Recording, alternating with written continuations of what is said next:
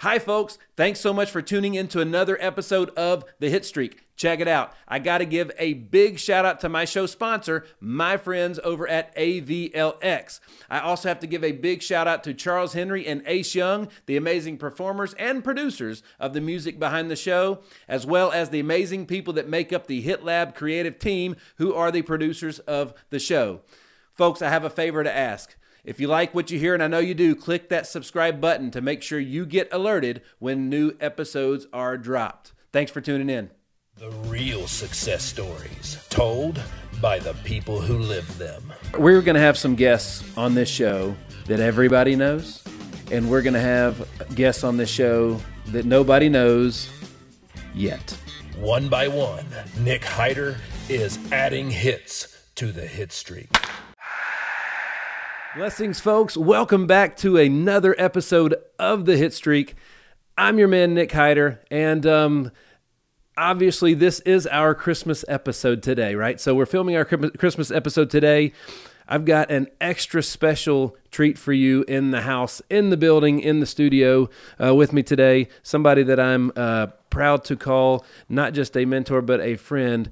My man, Senior Pastor, Josh Huisman of the New Hope Community Church here in Nashville, Tennessee. Josh, thank you so much for being here, bub. Oh, thank you. It's an honor. I've been watching and listening to the show, and so it's really cool to be here. Fantastic. Well, this is, we mentioned Christmas a minute ago. Mm-hmm. We were just talking before we started shooting about how much my family loves the Christmas holiday. Yeah. It's prettier. Everybody's nicer. I know. Well, if you have sweaters like that, and I've seen some of your other Christmas clothes, I mean, man, you're on point when it comes to Christmas. So there's no doubt about that. Well, it's a point. We don't know if it's a good point or not. It's a point. Yeah. There you go. So, well, dude, thanks so much for hanging with us today. I know we got a whole lot to get into, and I'm really, really excited. So like we do on every other episode, we got to take the folks back. We got to go back a little bit to talk about how you got in the chair today, right? Yeah. So you're not from Nashville.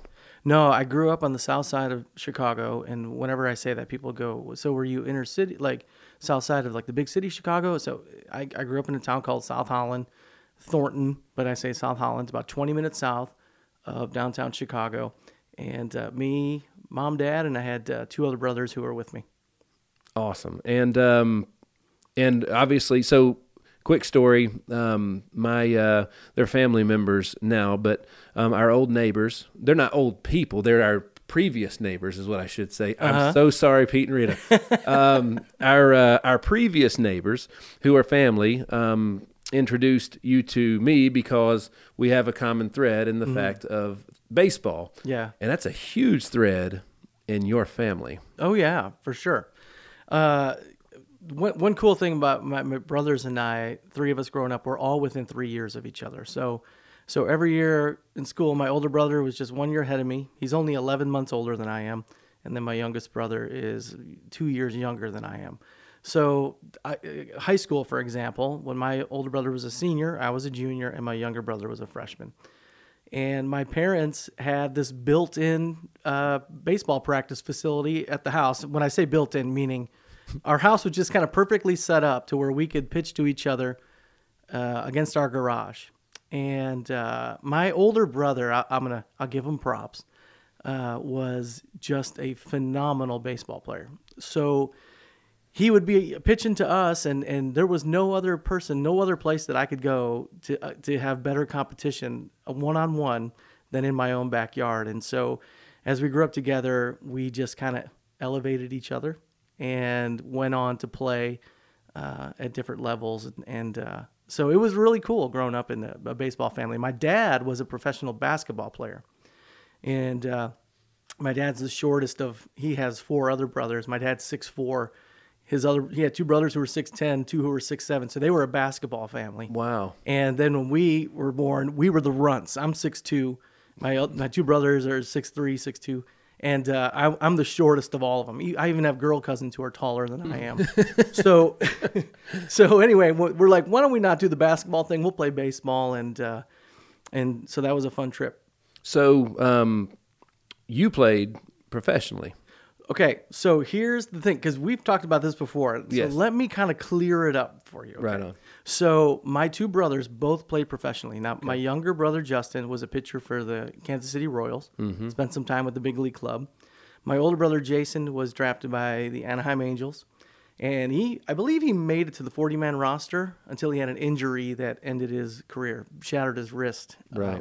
And he was also, we laugh because he was a part of those Angels teams when they were winning the World Series with, I don't want to go down the names and all that, but he's like, man, if I could have got picked up by the Brewers or something at the time, I would have probably been on the big league club, Right. you know? Probably so. So when I was coming out of high school, I was offered a contract by the Dodgers and had to make a decision if I was going to go ahead and do it, and I decided to turn down that contract. So that ultimately ended up down some college roads where I went to play baseball for one semester at a junior college. Then I went to Mississippi, where all three of us as brothers all went together and played on that team together.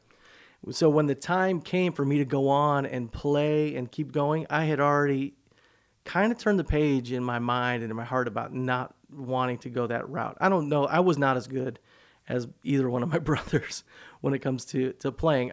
If you played at Ole Miss, you were pretty good. So I mean, some would say, but the like playing professionally and all that, like I was in all those wood bat summer league things with all those guys who were drafted and went on and stuff, and probably could have made a run at it and everything. But I kind of moved on and went doing some ministry stuff. So I didn't dream this. It was during quarantine, they were showing all these old games. Like I was able to show my son, my favorite player of all time was Don Mattingly, and I was able to show him games where Don Mattingly played on on television. Right, it was really cool. Did I see your last name 3 times in a lineup at an Ole Miss on an Ole Miss game? Yeah. So in 1997, so Jason was a senior, my older brother. I was a junior, and then Justin was a freshman. And it was not uncommon when we would play together in the lineup that we would bat 3, 4, 5 in the lineup. So it's unbelievable. So you would see J.A. Heisman, J.O. Heisman, J.U. Heisman together. And I'm a little biased. I think it was our best hitting lineup, you know. But and during quarantine, somebody went and found a game when we were playing Mississippi State, and it was on YouTube. It's still on YouTube somewhere, you know. And it was just so cool to see that, and it's so funny. Just like everything, I know you know this, man. Especially when you're playing, you just take for granted that time. Like you don't realize how special that is. And I know for me looking back, I didn't realize, hey, not everybody gets to play with all other brothers right there on the same SEC baseball team, you know. And so it was such a cool moment to go through. And here's what's funny, you know, we can kind of get into this down the road if you want to. My time at Ole Miss, I spent 2 years there. On a baseball level, it should have been like the greatest moments, right? It should have been like awesome or whatever. And I was kind of miserable. But yet, in my own life as a pastor, God really used that time to plant the seeds of things that were to come. Yeah. And so here's how I'd always say it. Like when it comes to, hey, I always wanted to be a professional baseball player. I always wanted to go on and do more things. And when I got to Ole Miss, I started to see, I think that's going to come to an end. And it saddened me. But what I didn't realize was that at the same time, God was planting seeds of things that I was going to do, that everything that I do in ministry today as a pastor has its roots in Mississippi. I'll be dang. And awesome. and I had no idea that was the case, but it's kind of it was the beginning of who I am now. Right. The you know, everybody, whether it was college, even high school, or at the professional level that I played with, like when I was done, I was done. Yeah. You know, people ask me a lot if I regretted, because I stopped on my own terms. And I don't. It honestly was a pretty easy decision. We made so little money that when I finally made a little bit and I knew that I could actually like pay for my own stuff by myself, My dad will say, and my mom and dad would say, I still didn't, but I at least knew I could. I had the opportunity to do that. But all of us, I would go back and do it one time, Yeah. one night, one at bat, maybe one something. Yeah. But that's all. That's it. When you know, you know. I had the coolest experience a couple years ago. A guy who I met coaches one of these 35 and older Nashville baseball teams, Wood Bat League. They're intense, man. And I can't, just because of what I do for a living, I can't go out and play all the time. I mean, and so I tell this guy, hey, if you're short guys and you need someone and you're desperate, call me and I'll pop out there. Right. So a couple of years ago, I went out there and I what you're just talking about, it's so fresh in my head that when I was done playing back in those days in the late 90s, whatever, by the time I was done, I was done. I was baked on the whole thing. I was like, man, if I don't ever pick up a glove again, I'm fine. Yeah. And so this guy called years later, and here I am. I got my kids and whatever, doing my job and whatever. And he goes, hey, can you play left field? I was like, man, put me wherever you want. I don't care. I'm standing out in left field. I'm just like this. We're out at it's Belmont Stadium, and I'm like looking. I'm like, this is amazing. This is the greatest thing ever. Yeah. Like to be a kid again and to go, oh my gosh, this was like, I remember when this was so much fun, and nothing was riding on it. It's just the grass and the ball and playing. So we could honestly talk about what you're talking about right now the whole time. Yeah. So let's touch on it just for a second since we're here. Like, that's a great example of like, we all take stuff for granted. Mm-hmm. The moments in life, where we're at in lives. Like, I was listening to a guy speak in a thing yesterday, and I actually played it for Ethan's baseball team, and he was talking. I believe it was Kobe, and he was basically like the practices, the workouts, going until you can't go anymore, until you collapse. Just going as hard as you can go. That's the dream.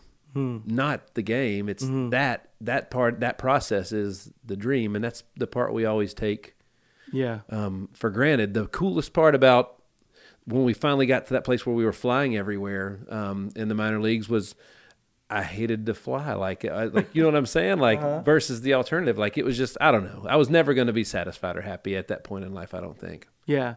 Well, I think there's always a healthy balance that can be played in everything that you do, right? And it's positive to want to strive for more and to reach the highest levels that you can attain, right? Mm-hmm. But it's equally as positive to appreciate what you have and the moments that you're living, right?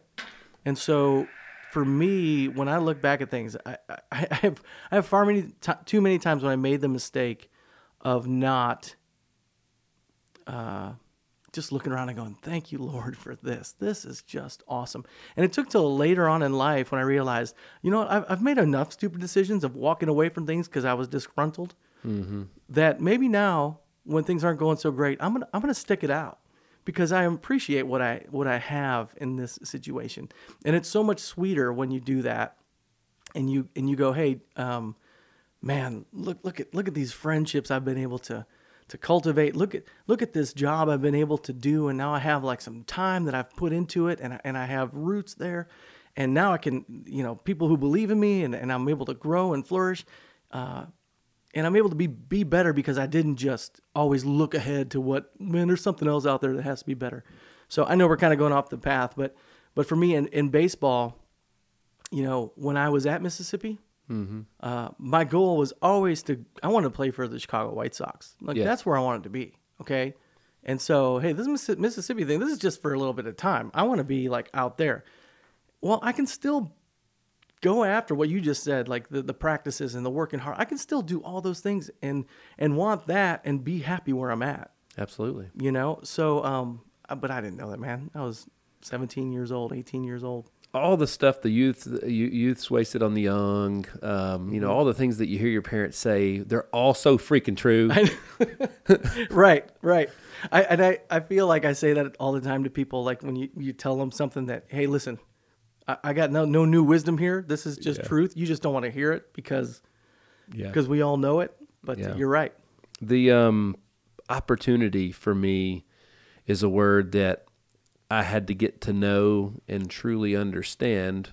There's two words that are extremely powerful. The first one is hope.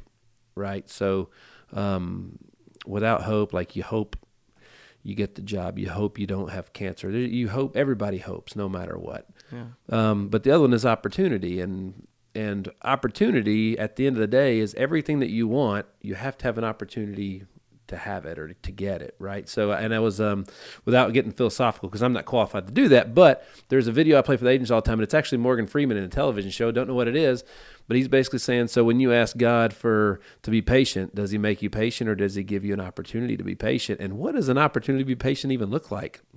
Not like a blessing. That's right. Right. Yeah. I think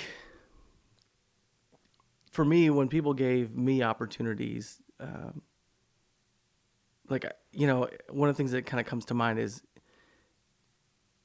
I've met a lot of people who are like, yeah, I appreciate you giving me that opportunity, but it's not exactly what I wanted it to be. So I'm just going to kind of hold off and wait for something else to come along. Mm-hmm. Right. When for me, I hope this makes sense to those listening. I realized what became more important, maybe not was the opportunity itself, but the person who was giving me the opportunity. It's like, man, what I've learned is if I find somebody who believes in me, that's worth more gold than what the opportunity is. So whenever I have that person who believes in me, then I have someone who I go, okay, they think I can do it. That means I can do it. So even if I don't think I can do it, I can do it. And then what I learned from that is since someone else believed in me and someone else brought opportunity in my path, it is essential that I give other people opportunities and that I become the person who pays that forward and encourages someone else and walks alongside them so that they believe in themselves because I believe in it's kind of one of those things where like one good favor goes to another, all those kind of things. But for me, that's what opportunity has done. So, or that's what it is at least. And that's how you keep it going. Right. That's how you keep it going. And, one of the hardest things for people to learn to do. So first of all, every limit that people have, they gave themselves. Right. Mm-hmm. So we always say here, push your limits, cause you're the one that set them. You know what I mean? Yeah. Like, and that's one of the hardest things to do. Especially if you're if you're honest, first of all, that's the first thing you do is you hold yourself accountable. Mm-hmm. But believing in yourself is difficult. Not everybody thinks they're the greatest thing that was ever put here. You know what I mean? Yeah. So we all have doubt and all those things. And that's when somebody else can help you overcome that. That's magic, man. Yeah. Yeah. The biggest strides I know I've been able to make in my personal life is when someone else came along and said, you're capable of more than you know. Like for me, we talk baseball and all those things. From a young age, I was like, I'm going to be a baseball player, and that's what I'm going to do. And then when it became apparent that was going to end, then it was like, well, what can I do?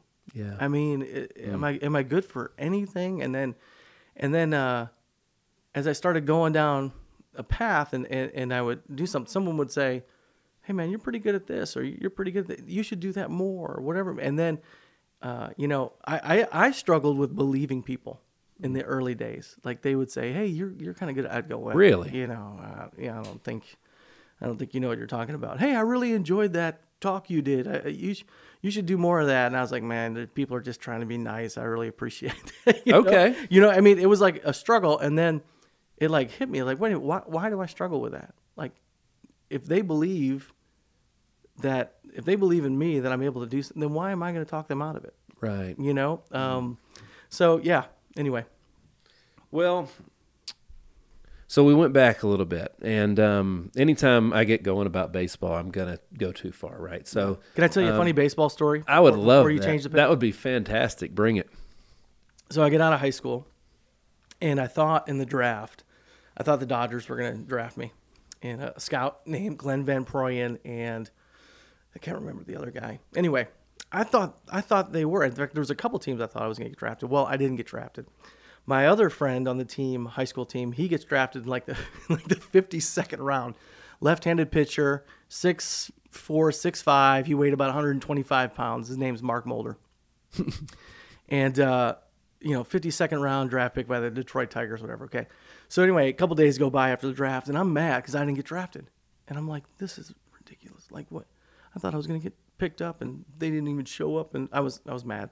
So me and Mark and a couple other high school friends were playing on one of these summer travel teams that happen, And my dad calls me. He goes, hey, these Dodgers guys are over here at the game. They want to talk to you and whatever. So I get to the game, and they say, hey, Josh, we don't know what happened. We kind of see you. We thought you were going to, we put your name in this round. I don't know what happened, but we messed up. They didn't pick you. And so they offered me money. They go, here's the money. And in those days, Signed free agent. Yeah. it was a free agent offer. I would say the money, it wasn't cheap. $30,000 and then playing for college and stuff like that. I mean, so That's fantastic. So right. And so I go to in the dugout and I say to my buddy Mark, I say, hey, the Dodgers just offered me this thing. He probably didn't even remember this because, okay. And he goes, did he have a good career at he goes, all? Yeah, he goes, well, you're not going to take that, are you? Okay. And I was like, no. And the only reason I said no was because he asked me in that way, right? Well, anyone who's listening, Mark would go on 3 years later. He was the number 2 overall pick in the draft behind Pat Burrell. Mm-hmm. And pitched here in Nashville for a little bit. He did. He was a big pitcher in Oakland. Mm-hmm. He was part of the big three, Tim Hudson, Mulder, and Zito. That breaking ball was nasty. And so had a great career, started 2 All-Star games and all that kind of stuff. So he might be listening to this, and if he does, I'm going to send it to him, and I'm going to say, yeah, you talked me out of it, and you got to make all your money. Well, he's got to come on and tell his side of the story. There you go. I'm trying to talk him to come out here and do a golf trip later in 2022. So if he does, we'll see if we can get him to come on here. That'd be awesome. Yeah. Well, dude, that's a cool. I mean, first of all, anytime you get to play with somebody that has a career like that, that's cool. Those stories are amazing. That was the coolest part about playing in the minor leagues is the guys that I got to play with. Yeah. Like straight up. Mammoths of human beings. Just what the physicality, just the blessings that were cast upon them were just unbelievable. You probably had this too. You probably got spoiled like we did because there was a whole lot of years, especially when we got done playing, where you had friends who played on every team.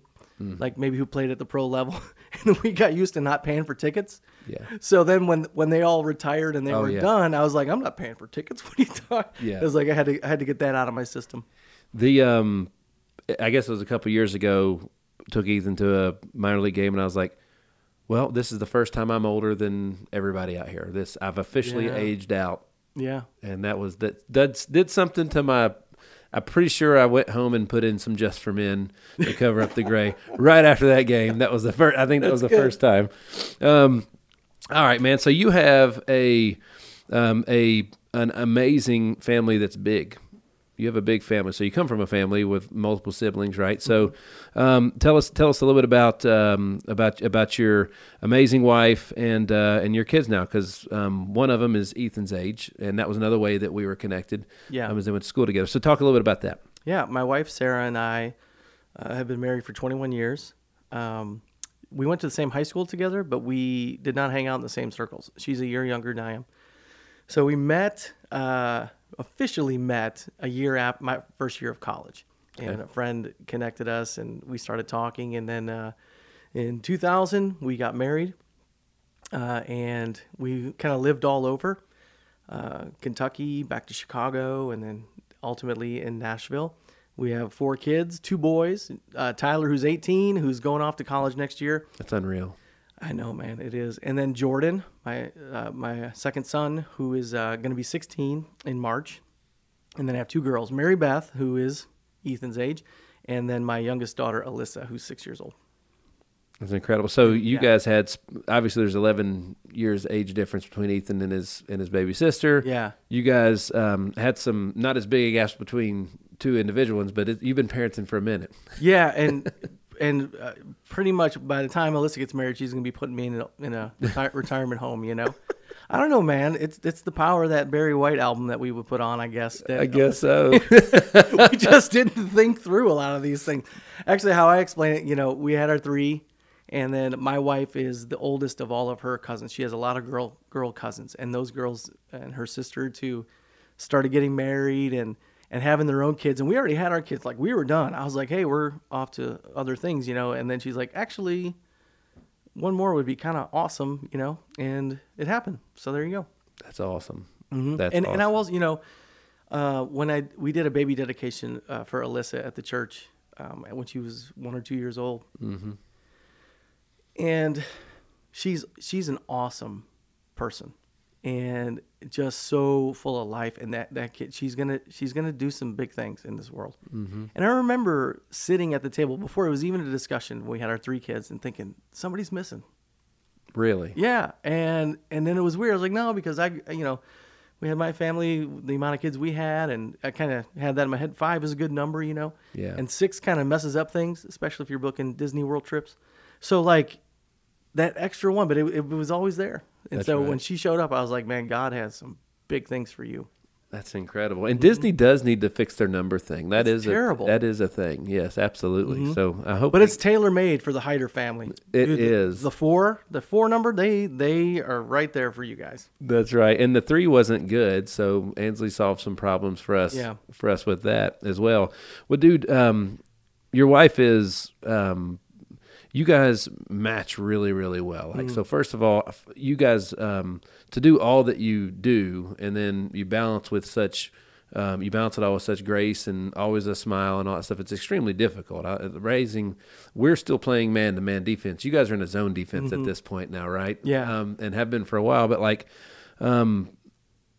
what you do as a pastor at the church, you wear 14 skillion hats. Yeah, as do most. That's right, and that's just part of the job. And then bouncing all at home, but your wife's incredibly involved. Yeah. At the church as well, and she's a what I would say is I would call her an alpha female. Like she gets stuff done. She leads from the front, like all that kind of stuff. It's a lot of times you don't get 2 people like that in a household.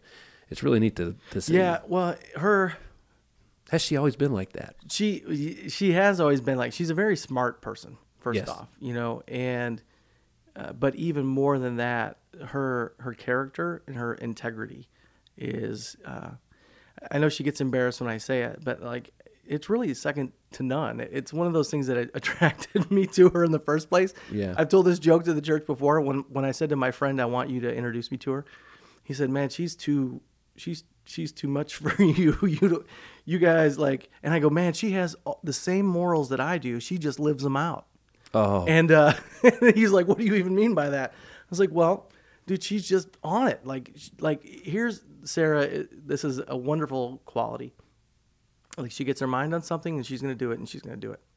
Mm-hmm. Okay. And if you come along and say, no, you should do this, and she knows that she shouldn't do that, then she's not going to do that. She's going to do what she knows she needs to do. And so there's a trustworthiness in that too, right? sure. Like when I married her, and even when we were dating, like here's the one thing I knew for sure. It was like, this woman will always have my back. Like for real. Like whatever we need to do, like I know she's not going nowhere. Okay. Like she's in this because she has made this decision that she's on it. And there is for us as a couple, especially when ministry entered the picture, because it's not always That's right where I'm going. sunshine and roses and all that stuff. That when things do hit the fan, like she's the one who's right there. It's like, nope, we're together, we're doing this, and we're Yeah. and that has just proved to be so awesome. Well, it's one of my favorite things to see when we're there on Sunday mornings is I like watching her sing when we're singing praise hymns in the morning. Yeah, that's one of my favorite things to do. I just totally now she's gonna know. But that's something I just love watching because it I don't know, certain things give you that warm feeling that like you're right where you're supposed to be right then and there, and that's what I get when we just see her, because Ethan and I, we talk about it too when we're sitting there. Yeah. And we like watching her sing the praise hymns. It's well, cool. as a pastor, especially you talk about like a pastor's wife too. What becomes so important in that is that she loves Jesus just as much, if not more, than I do. And then because of that, she also loves the church. And when I say the church, I'm not talking about New Hope, the church that pastor. I'm talking about the church, capital C. Right. So she loves the church. So she's in it to see Jesus glorified and to see the church raised up as well, because the church is the bride of Christ. And so when you see her there doing that, that's not because, hey, I'm the pastor's wife and I need to put on a show. I mean, that's just kind of who she is, you know? Yes. And I think if she was inauthentic about it or whatever, that would come off too. It's just a genuine. That's what makes it so good, is that it is so, there's no mistake in it, that it's authentic. And it's people have a hard time expressing themselves. Yeah. Period. And for a guy that has struggled with that myself, gives me hope, dude. Yeah. You know what I mean? Like, it truly does. So like, I'm sure a lot of people are watching what she does. That's a big burden to, well, it's not a burden, but it's a big thing to carry through your life, knowing that, because you are front and center in a situation like that. But it's cool to watch. It really is. Well, cool. We absolutely love it. So, all right. So, how in the world? So you became the call to pastor began in the fall of 2003. You guys were in Kentucky. Yeah. Right. Expecting your first child. Great time for a career change. Exactly right. All right. Yeah. So how did that go? Because she had to be in on this. She had to be all in on this with you. Yeah. You know, we were living in Franklin, Kentucky, which is about 2 miles from the border of Tennessee. And, you know, we were living there because I had some cousins who lived there. And, you know, I was trying to do some of this music thing. I was playing guitar and doing all that kind of stuff. And in the meanwhile, then also working some part-time jobs and stuff like that. And was really kind of feeling directionless in life. Like the thing that I was supposed to be doing maybe had not come out yet, you know? So we had been praying and going, what are we supposed to do? So we went on this walk. Our townhouse was on this little circular block. We're walking around the block just talking about it. And really the conversation just came around to, hey, whatever God has for us next, we just need to like really pray about it and see what that is. And so we did. We prayed, God, open a door. What are we supposed to do? If it's this music thing, then we want it to be that. If it's a job, we want it to be that. But we need to know what it is, because we need some money. We're not doing well. She had a teaching job that was coming to an end, and we're trying to figure out what the direction was. And so the next morning, the phone rings, and it's my mom.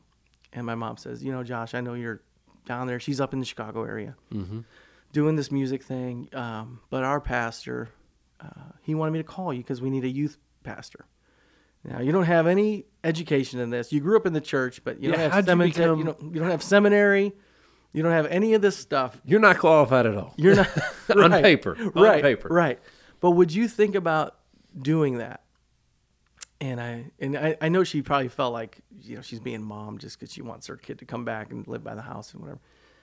And so I said, you know, let me think about it. Maybe I can talk to the Pastor Pete. And so we set up a phone call, and he said, well, I know Sarah's pregnant, but maybe what we could do, if you wanted to try it, we'll fly you up on a Sunday and you can like speak to the youth and see how you feel about it. Okay. And so I was like, what? Like speak to the youth? Like, you mean like actually prepare like a talk or something? And so I remember I sat down, I had this notebook and I like opened the Bible and I like look at the scripture. I was like, I guess I'll talk to them about this. And I start writing handwritten these notes, and I got like 8 pages in. I'm like, okay, maybe I'll try and deliver this talk, you know, and see what happens. Look at that. And so now going back to Mississippi, I was a part of the FCA there, and I had been involved in like leading some worship stuff. That's where I started to learn how to play guitar and lead worship.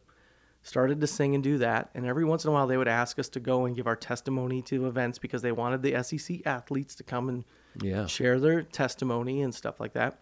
So I had done that, and all of that was like leading to this moment. So I like kind of pulled back from that time. Like, okay, what did I do then? You know, and so I wrote this and went up there, flew up there, did the talk, and it all kind of worked out. They said, hey, fly up a couple more times. And then by the time we had Tyler was born, we moved up there and did youth ministry for 3 years on the south side of Chicago. That's awesome. Mm-hmm.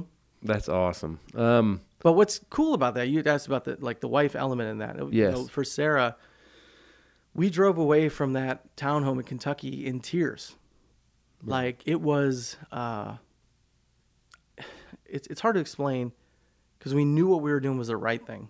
Sure. But leaving, we really liked where we were. Yeah. So sometimes going in a direction that you need to go doesn't always feel like it's the best thing, even though it's the best thing. And looking back on it, Hold on, we gotta.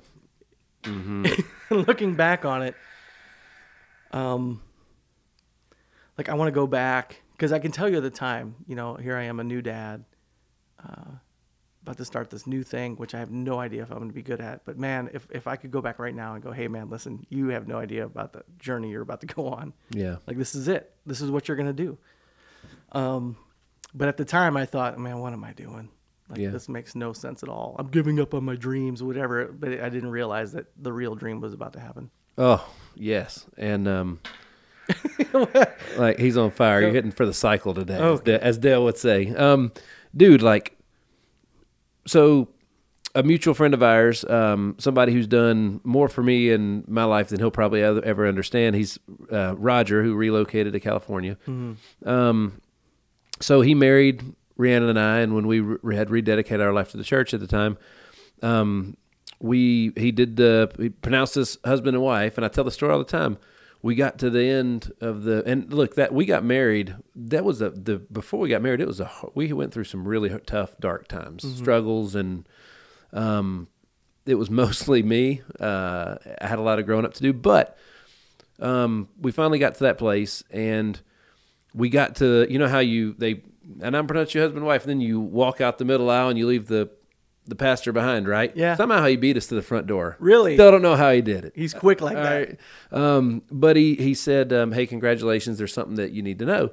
And he basically said, like, look, the decisions you made, the best decisions you could have made in your life. However, there's a dark side to this that's not happy with the decision you made, and it's going to throw every hurdle it can in your way to make you second guess and go back. Yeah. Right? So it's not comfortable when you make that change. The opportunity is never comfortable in the beginning. Yeah. Cool side story that goes along with what you just said. And I would say this is like a dark thing. Mm-hmm. But as I was taking this youth pastor job, I had gotten a part-time job working for a bank up in Bowling Green. And I was a teller at the bank. Okay. And the vice president of the bank was a friend of mine. And he finds out I'm going to go take this youth ministry job. He calls me up and he says, hey, listen, we're going to open up a new branch. Mm-hmm. It's near your place. And he said, I know you have no background in banking and all that kind of stuff. He said, but I will figure out a way to make you like a manager. Because now the issue is this. There's another big bank in the area that's buying up all the banks. We're going to start building this new branch, but I don't know if we're going to sell out to them or not. There's a chance we might. He goes, but if we don't, that job is yours. You don't need to leave. Okay? Yep. So it was an opportunity. Yep. Right? But it wasn't the right one. Yep. You know, so there was the door was there. So like I wouldn't say it's the dark side, but it was definitely where I do feel in a spiritual sense that there was going, hey, there's option B because God knew what what we were doing. God knew the plans that He had for us. So you know that apple looked really good too. Oh yeah, right. It looked really good. Yeah. Well, that's cool. How somebody chooses, that's what I believe is the ultimate form of leadership. We're going to talk a lot about leadership today. Mm-hmm. But I believe that's the ultimate form of leadership, and it's the one with, so much unknown, especially from you're raising family, a financial point.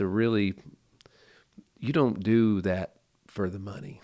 Right. Mm-hmm. And it takes money to raise a family. And then you're struggled with the balance of to give my kids the best opportunities, which sometimes that requires finance and things like that, all the way down to what schools they go to. It's a huge leap of faith. Yeah. But isn't anything that's worth it?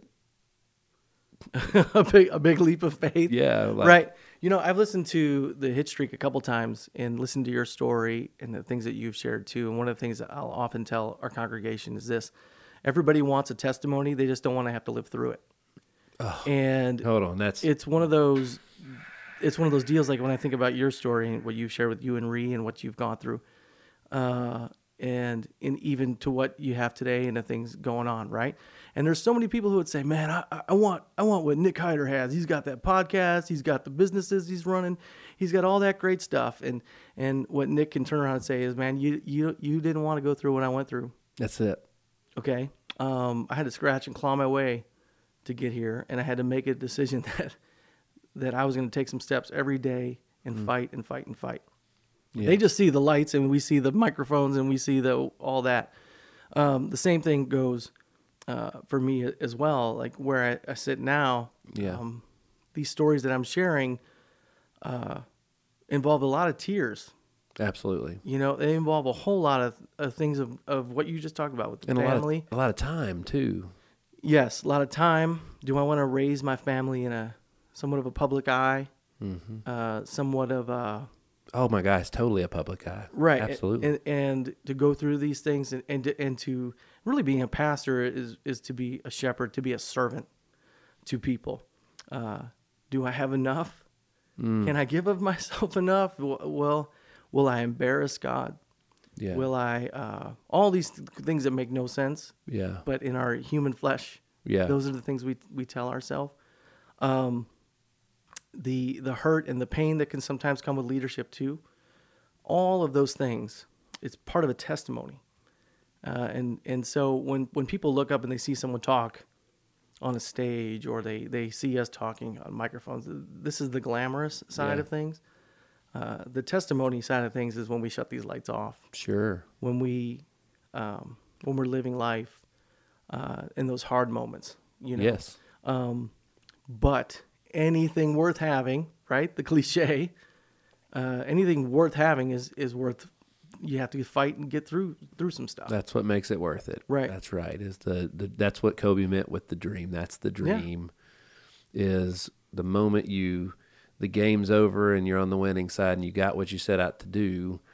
That's what made it all worth it, right? Yeah. All the struggle and the sweat. I heard Deion Sanders was talking to his team before they went out and played in their bowl game last week, and he said, "I looked at you guys however many months ago, and it's like today, it's all about finishing what we started. We're not done, and you got to finish today." And he went on to talk about how when I grew up, we couldn't even get up from the dinner table until we'd finished what we started. You know, if you started a team, there was no quitting in the middle of the season. That just wasn't something you did. You had to finish what you started. Right.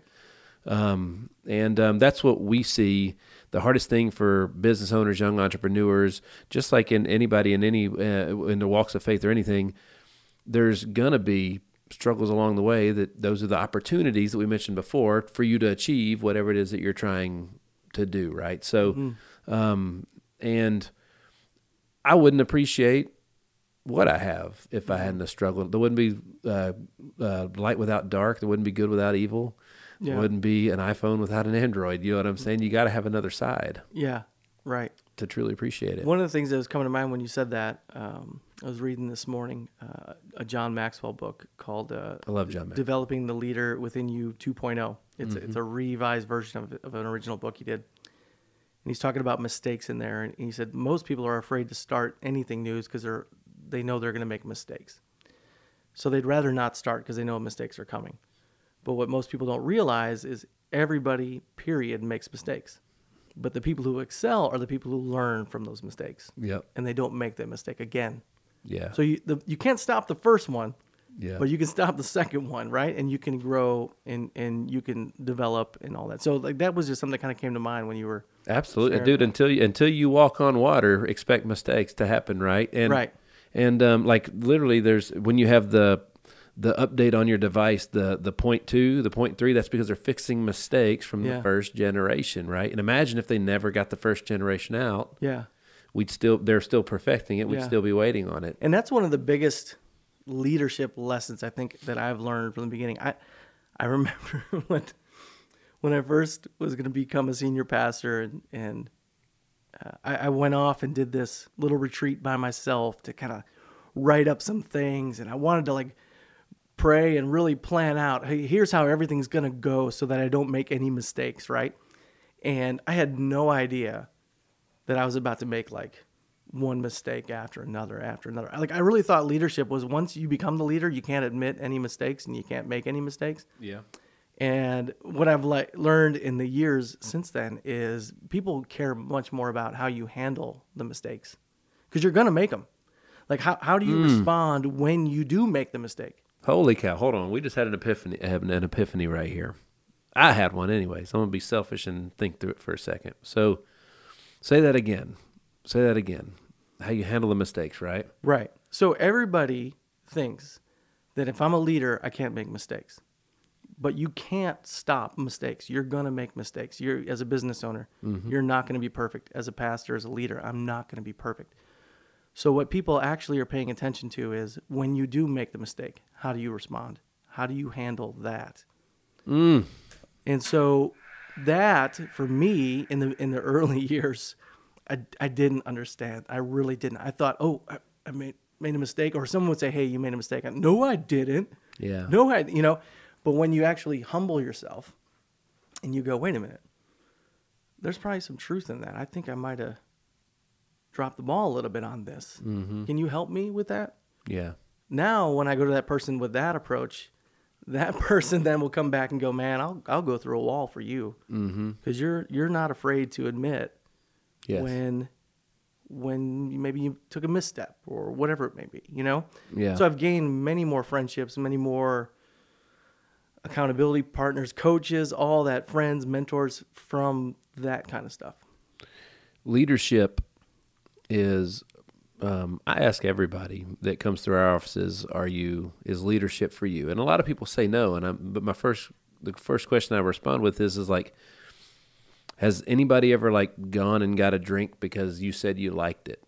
Like you led them there. You were leadership is for everybody. It's for everybody.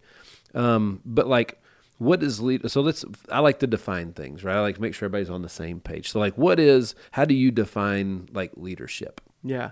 Oh, I go with the John Maxwell quote, man. Leadership is influence. There you go. Anybody, in fact, I'm not a believer when someone says I'm not a leader. And I go with the Maxwell who teaches this and is, there's no such thing as a born leader. There are people who are born with tendencies and gifts that can lend them to leadership, but leadership is something that can be learned. It's like a destination almost. It is, right? When I became the youth pastor at New Hope, where I'm the senior pastor now, the senior pastor at the time, his name's Paul Bain, I said, Pastor Paul, you don't have to worry about me being a senior pastor. I'll never be one. Okay? And he goes, okay, well, whatever. Well, here we are. Yep. 15 and a half years later, and I've been the senior pastor there for 7.5 years. What changed? Right. Was I natural born? No, I mean, I already told you when I first took over the role, I made many mistakes. Yes. I can tell you right now, there's going to be more mistakes down the road. Does that mean I'm not a good leader? Does it mean it just means, man, leadership is something you can learn. What I guess the main thing I learned about it is the way I can learn better is to surround myself with good people. Dude. Okay? And to learn from what they're doing. And then like even sitting here with you, one of the best things I can do if I want to become a better leader and learn more is to be around other leaders and see what they're doing. I mean, all of that stuff plays into it. So when someone says to me, and this is probably my sports background, I'll be honest with you. Someone says to me, I can't do something. It drives me insane. Yes. Thank you. And like in what I have in my pastor world, and this will surprise you, I get this all the time. I'll say, do you read your Bible? Well, I don't read. Why? Well, I just never did. Why? Can you? Yeah, I mean, I can. I just don't. Right. Well, we're going to start. Yeah. I mean, it's as simple as that. Most people know the things that they need to do to get on the right path and to start doing the right things, to start creating opportunities for themselves, to become a leader, to whatever it may be. But it's way easier to just say, I can't. Yeah. Oh, quitting is the easiest thing in the world to do. Right. I just can't do it. So anyway. Dude, so selfishly, I got something out of this. Folks, you guys pay attention here because as a parent, a business owner, an athlete, a person, everything, when you look at the greatest of anything, all of those people handle their mistakes better. They all have that in common. I've never thought about that before. I got work to do. Yeah. My wife's like, yes, he does. Yeah. Well, I mean, at the very simplest level for a pastor, for example, when someone comes to you with a question, right? Like a spiritual question, could be a question about the Bible, whatever it may be. In the early days, this is a simple example. Someone would say, "Hey, I want to ask you about such and such," and in my mind, I have no idea. I don't know the answer, right? Yeah. But I'm the pastor. I should know the answer. So I'm making something up. Okay. Okay? Because I'm not letting you know that I have no idea what you're talking about, right? All right. But if, as the pastor, I say, you know what? And I don't know. That's a good question. I'm going to look that up. Because I don't know. And I'm going to get back to you when I find the answer. Yep. What did I just teach that person? They go, oh my goodness, he doesn't know everything. That's right. That means there's hope for me. Yes. Because I don't know everything. But if he puts himself up on a pedestal and acts like he's the end all be all and he's got the answer to everything in life, then what hope, what chance do I have at anything in this world? That's right. But if he, as a leader, is willing to admit, I don't have every answer, then that shows me I can get there. I can do it, right? So that's just like one example of like learning. Man, it's okay to admit. It's okay to like come out and say, hey, you know what? I made a mistake, or I don't know, whatever it may be. And those things that you don't think preach to people are the things that preach the most. Dude, you got to write a book on these two things, how to handle mistakes and seeking knowledge, because that's how you learn to handle mistakes is through seeking knowledge. You don't know everything. Nobody does. Elon Musk learned something new today. I guarantee it. He's going to learn a better way to make a rocket or whatever it is that he's doing to change the world. He's going to learn something today. Yeah. He seeks the knowledge. Right. Well, you know, here you have this new podcast, for example, and you've been out here. You got several episodes that are going out. It's going to grow. It's going to turn into something, right? And there's going to come a time when you're going to look back on it in your first season. Yes. And you go, man, look at all those mistakes we were making in that first season. Yep. All right. But right now, you don't feel like you're making any mistakes. Yes.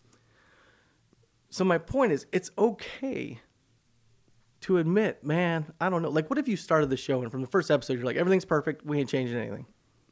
Because we ain't making any mistakes. Yeah. Oh, yeah. Like, that doesn't work. Michael J. Fox would have never played in Back to the Future if they had done that. There you go, right? Whenever you get a Back to the Future reference, I'm on board. That's right. Well, you gave us one in church the other day, so I had to bring one today. I had an opportunity. There you go. I'll always do that in messages, people in the church who laugh at it. So now, if you haven't picked up on it already, I'll always give people something that's either like 80s or 90s stuff that only about 10% of the room will get, and but it's little nuggets. That's right. For that crowd. They are nuggets, man. Well, so you've done the two biggest things that I knew we were going to spend time on today were leadership, and obviously it's our Christmas episode, so we're going to talk a little bit about that. But like leadership is for everybody. You are a certified coach on the John Maxwell team, which in the circles that I run, that's a big deal. That's a very big deal. So let's talk a little bit about what that program has, what it is, and kind of what it's done for you, because you were already leading. Like, when did you go through that program? So I was finally certified last August. So it's new. So just new, right? I started it at the beginning of 2021, so this year. And, you know, I had done seminary. I have a master's of theology. And I knew that I loved just sitting down with people and working with people and helping them, whether it's one-on-one coaching or counseling or whatever it may be. I want to help people get to, if they want to go to a new level, I want to help them get there. Because I have found, and I hope this doesn't sound selfish, but when I do that and help other people, it does just as much for me as it does for them. So I started looking into, do I go back and get another master's? Do I do continuing education? And I reached out to some people who I sit down with every month who help me with leadership, advisors and coaches and stuff. Talk to them about it. And I found this John Maxwell program, which basically puts It's phenomenal. It puts you in place where you're reading his material, but they also direct you to other things. You have coaching and videos and things that you learn, and then you come to this process where you get certified, to help other people. Which the certification basically means they trust in you now to the point you've gone through their system, and you can say, he basically shakes your hand and says, hey, you're on the team, and you can tell people that we're friends. That's right. So how much of that I've used, I have not gone out and done much one-on-one coaching or any of those kind of things. I have Not yet. other pastors and ministers and people who I meet with and share with them. It's definitely on my radar to do. But if I were to go back and say, why did I do that? Like what that training and what it did was more beneficial for me and the church that I lead and the leadership and all that. Yeah. Than I ever thought possible. With the right, I see the future of that. And I'm a little bit biased because of, I love what my buddy Brad created with Lightspeed VT, virtual training. Yeah. I think that there's you and probably a handful of other guys will be able to touch a lot of people by utilizing those things as it becomes more and more common, because it lives forever and people can, they can seek it. They can go through the program at their own, if they work 2 jobs, they could do it instead of sleeping at night, or they're not missing it because they couldn't be in a physical location, I guess, right? So they can get through stuff like that. Yeah. Well, and when I was in my early days doing school, elementary, middle school, high school, and all, I was not a very good student. My grades were real low, and it even created a problem for me going on and playing college baseball because I had a lot of work I had to do to bring those grades up. When I was at New Hope and I was doing youth ministry, and they said to me, hey, we kind of see this path for you to become a senior pastor, but we'd like you to go and get more education. Mm-hmm. I had said, I will never go back to school. I have no interest in that. But a crazy thing happened when I went and did my master's and realized and saw right away that the things, when I'm in something and I'm passionate about it, grades aren't even a thing. Right. That's not an issue anymore. For me, so I wasn't magna cum laude or whatever. I was 0.1 percentage points away from that in my master's degree. And then when I did this John Maxwell stuff, and you have these books you're reading, whatever, just eat that stuff up because you're passionate about it. Yeah. And your care, you know what a difference it makes when you know that tomorrow, the thing you learn today is going to be utilized tomorrow. Mm-hmm. Right? And I need to know this because, it's going to happen. Absolutely. That's what the leadership stuff did for me. Right away, I'm reading things going, oh my goodness, I got staff meeting tomorrow. We're going to utilize this here. Absolutely. And I got to meet with this person this week and we can pull this in, So it just, and so for anyone else who wants to even learn that stuff, if that's where your heart is and you have a passion to do it, man, you can Absolutely devour it. Yes. The John Maxwell is leading the charge. He's definitely one of the best. Well, we can go into this too if you want. It's one of the things that I started learning right away was this. When you start reading someone else's materials and looking at those things, what you understand quickly is their materials are coming from other sources too. So they're writing things and they're saying, I was reading in this book, this, and this, and this quote. Well, when I was young, I would read a book and I would go through that chapter and go, okay, well, that's kind of neat. But now what I do is when someone says, like John Maxwell, or if you were to write a book, I was reading this book, The Power of Habit by Charles Duguid, I think is his name. And he says this. Okay, well, I read that quote. I go, well, that's a good quote. Well, no. I wrote down that book because now I'm reading that book. Mm-hmm. If you are reading that book, then I'm reading that book. Yep. You've mentioned a couple books when you and I have talked a couple times about, what is it, How to Get Rich? Think and Grow Rich. Think and Grow Rich. The Strangest Secret. Right. Those are two of my, they were just my first, it's like the first time you ever saw a feature film or the first song you ever heard. Those are the first two, books that I read by choice. Right. That I was just like, dang, I've been missing out. Right. So you've mentioned that book on a couple of occasions already on this podcast, right? Mm-hmm. And somebody might be listening to this podcast and going, whoa, what am I going to get out of this? Well, you just gave somebody a nugget of gold. Mm-hmm. If Nick Heider read it, then maybe I should go get it. It's a great foundation to build something for Right. sure. I need to at least go get it and see, does that work? Is that going to apply for me? You know, those are things for me that I learned out of that leadership process, you Okay. know? And so if I want to develop myself as a leader, then I'm going to gather as much wisdom and knowledge as I can from every leader I possibly can.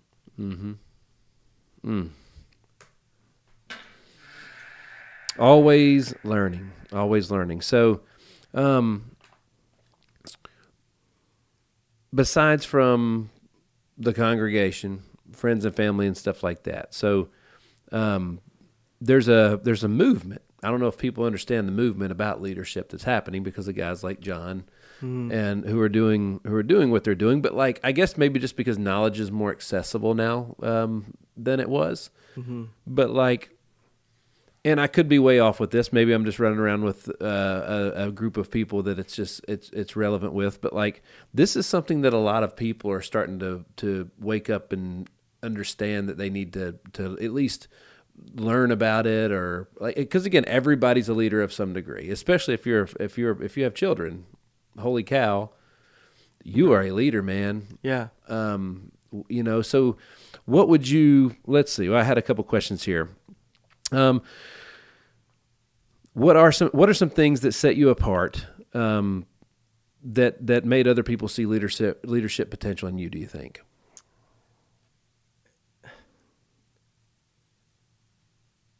I know the senior pastor who was kind of essential in promoting me into the role I'm in now, Paul Bain. One of the things he always said was a respect factor, respect and loyalty, so that when he was in leadership, the way I kind of did things was to have his back, to do the things that I could to make him look good, and kind of be there for him, so that if something went well, the way I talked about him in public, the way I supported him, the way that if he needed an idea or he needed kind of something that needed to take place, that I was there, the one who was going to do it, because I was on his staff at the church and his hire.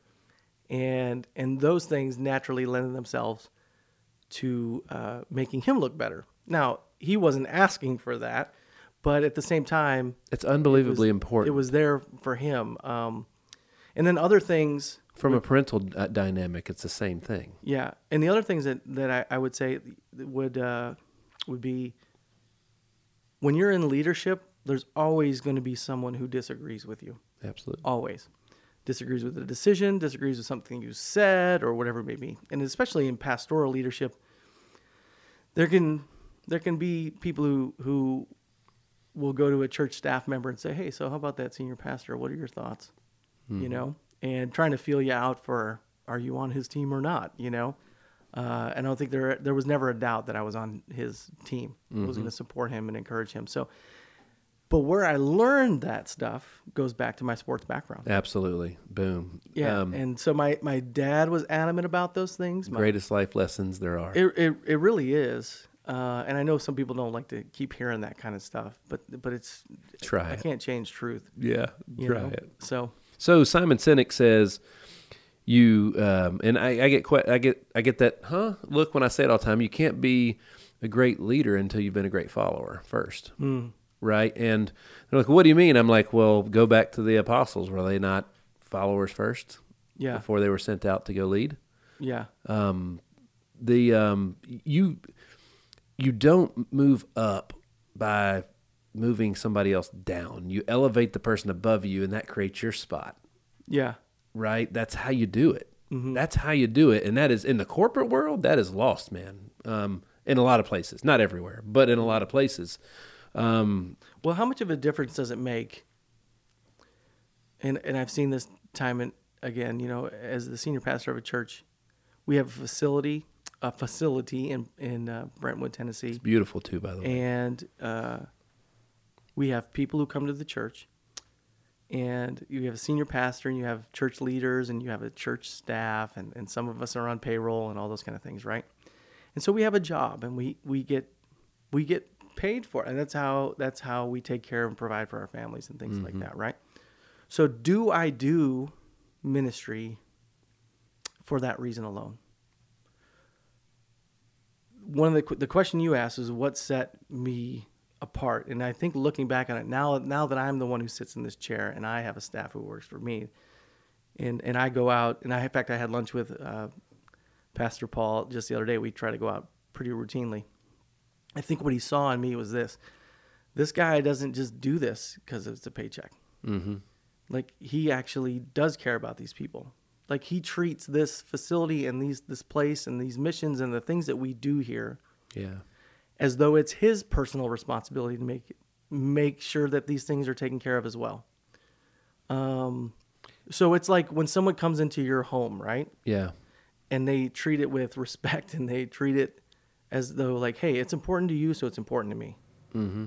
But when someone comes into, a place of business, or someone comes into the church and they're, hey, I just pay me every other week, and whenever I get my money, I'll be here as long as I have to be here, and not any longer than I don't have to be here. Yes. Then you pick up on that right away.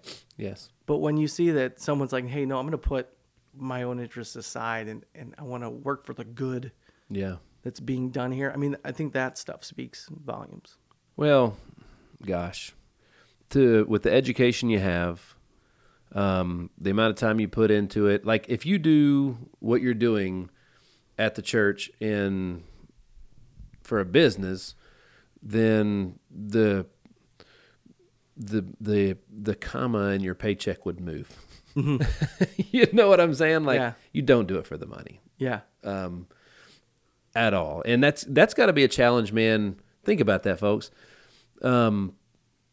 His family, his wife, his kids, they understand. They watched you go through the continuing education, the all those things. They know what you can do. They know your qualifications. Mm-hmm. They support. Like, that's not easy to do, man. That's incredibly hard, actually. Yeah. You know what I'm saying? Not all success is based on the finance part. Although I have learned, growing up in the middle class, I heard a lot of things like, we can't afford that, and there was just a lot of limits that money was almost a villain to a certain degree. Yeah. And it took me a while to realize that a good person with money can be better. Mm-hmm. They can do more things. Bless you. They can do more things. Like, I don't know, money's not the bad thing. No, not at all. And you got to have it. Oh, for sure. Right. Everybody has that. And I would encourage people in that, if you have a gift and there's something you want to pursue and whatever, maybe, I'm not trying to talk anybody out of that by any stretch, I will say for me, one of the things that has become real to me over the past couple of years is, what do I want to be as a pastor? What do I want to do? Like, what are the things that matter to me? And as I sit here and be confessional, now these things can change, but I'll just tell you, like, it's not important to me to pastor a megachurch. Right. It's not important for me to be known all around the world as Pastor so-and-so who's on TV or who's on those things are cool, but that's not important to me. Mm-hmm. And over the years at New Hope, which we're just a mid-sized congregation, who were a church filled with awesome people. And the relationships I've formed with some of these people, I just love them, and love being a part of their lives and doing those things. Yeah. And I'm in a place where I can write books, which I'm going to be doing. I can preach to people in God's word, which I feel called to do. And anything God wants to do from that is totally great. You've released music. I'm releasing music. In fact, I have a new thing I'm going to be coming out with at the end of January, beginning of February, which, according, every musician says this is my best work. Heck yeah, dude. That's right. Yeah. But like, that was, that could be a whole other podcast in and of itself.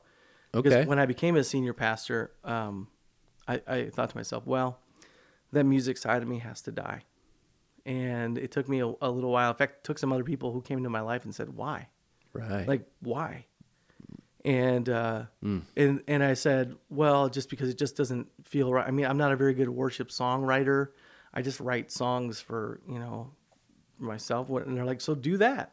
Mm-hmm. But I'm a pastor. I'm supposed to write worship songs. Who said that? And I'm like, all these like pre things in my head. And I went, So like there's some stuff that happened a few years ago that I just started writing some songs and how I felt that's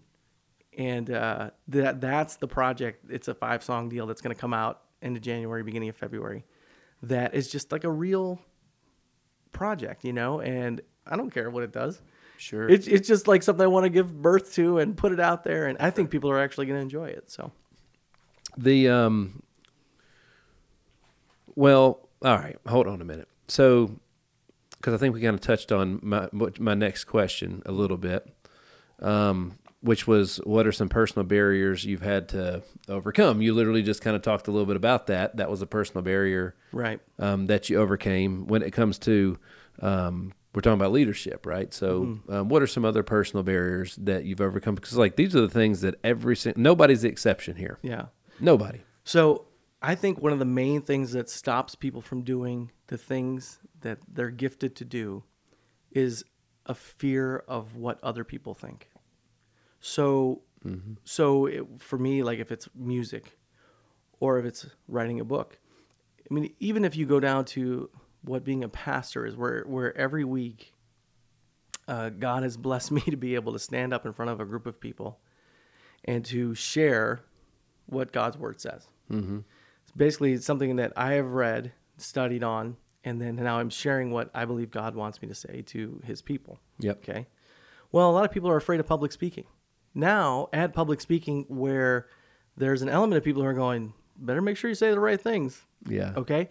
So, a lot of times when fear enters the equation, most people will just go, I'd rather not feel that. Right. Mm-hmm. So rewind back to, for me, the music, for me, when I said writing books or things like that. Once you put something out there publicly, it's open to criticism. Yes. Okay. So even as a pastor, I started thinking about it. I feel like I'm supposed to write some books. I feel like not because I want to make money off it, just because I feel like, hey, God's given me this ministry. That's on my bucket list too. And there's just some things I feel like I can share. You mentioned about writing a book about some of the things we've already been talking about. Mm-hmm. I mean, what good is it if you don't put these things out there for people to learn based on things you've learned from? But once you put that in writing, I mean, it's in writing. That's right. I mean, and just go to Amazon reviews, man. Yeah. I mean, some of my favorite books that I absolutely love. I went to Amazon and looked up some of the reviews and clicked on the 1 stars. Uh-huh. And man, there's some people who had, as much as I love the book, they're like, man, they ripped it up. Yeah. And so what it shows you that is no matter what, you will always have a critic. So should that stop you? Or instead of playing to the critic, why not focus on all the people who are going to be helped by what you're going to do?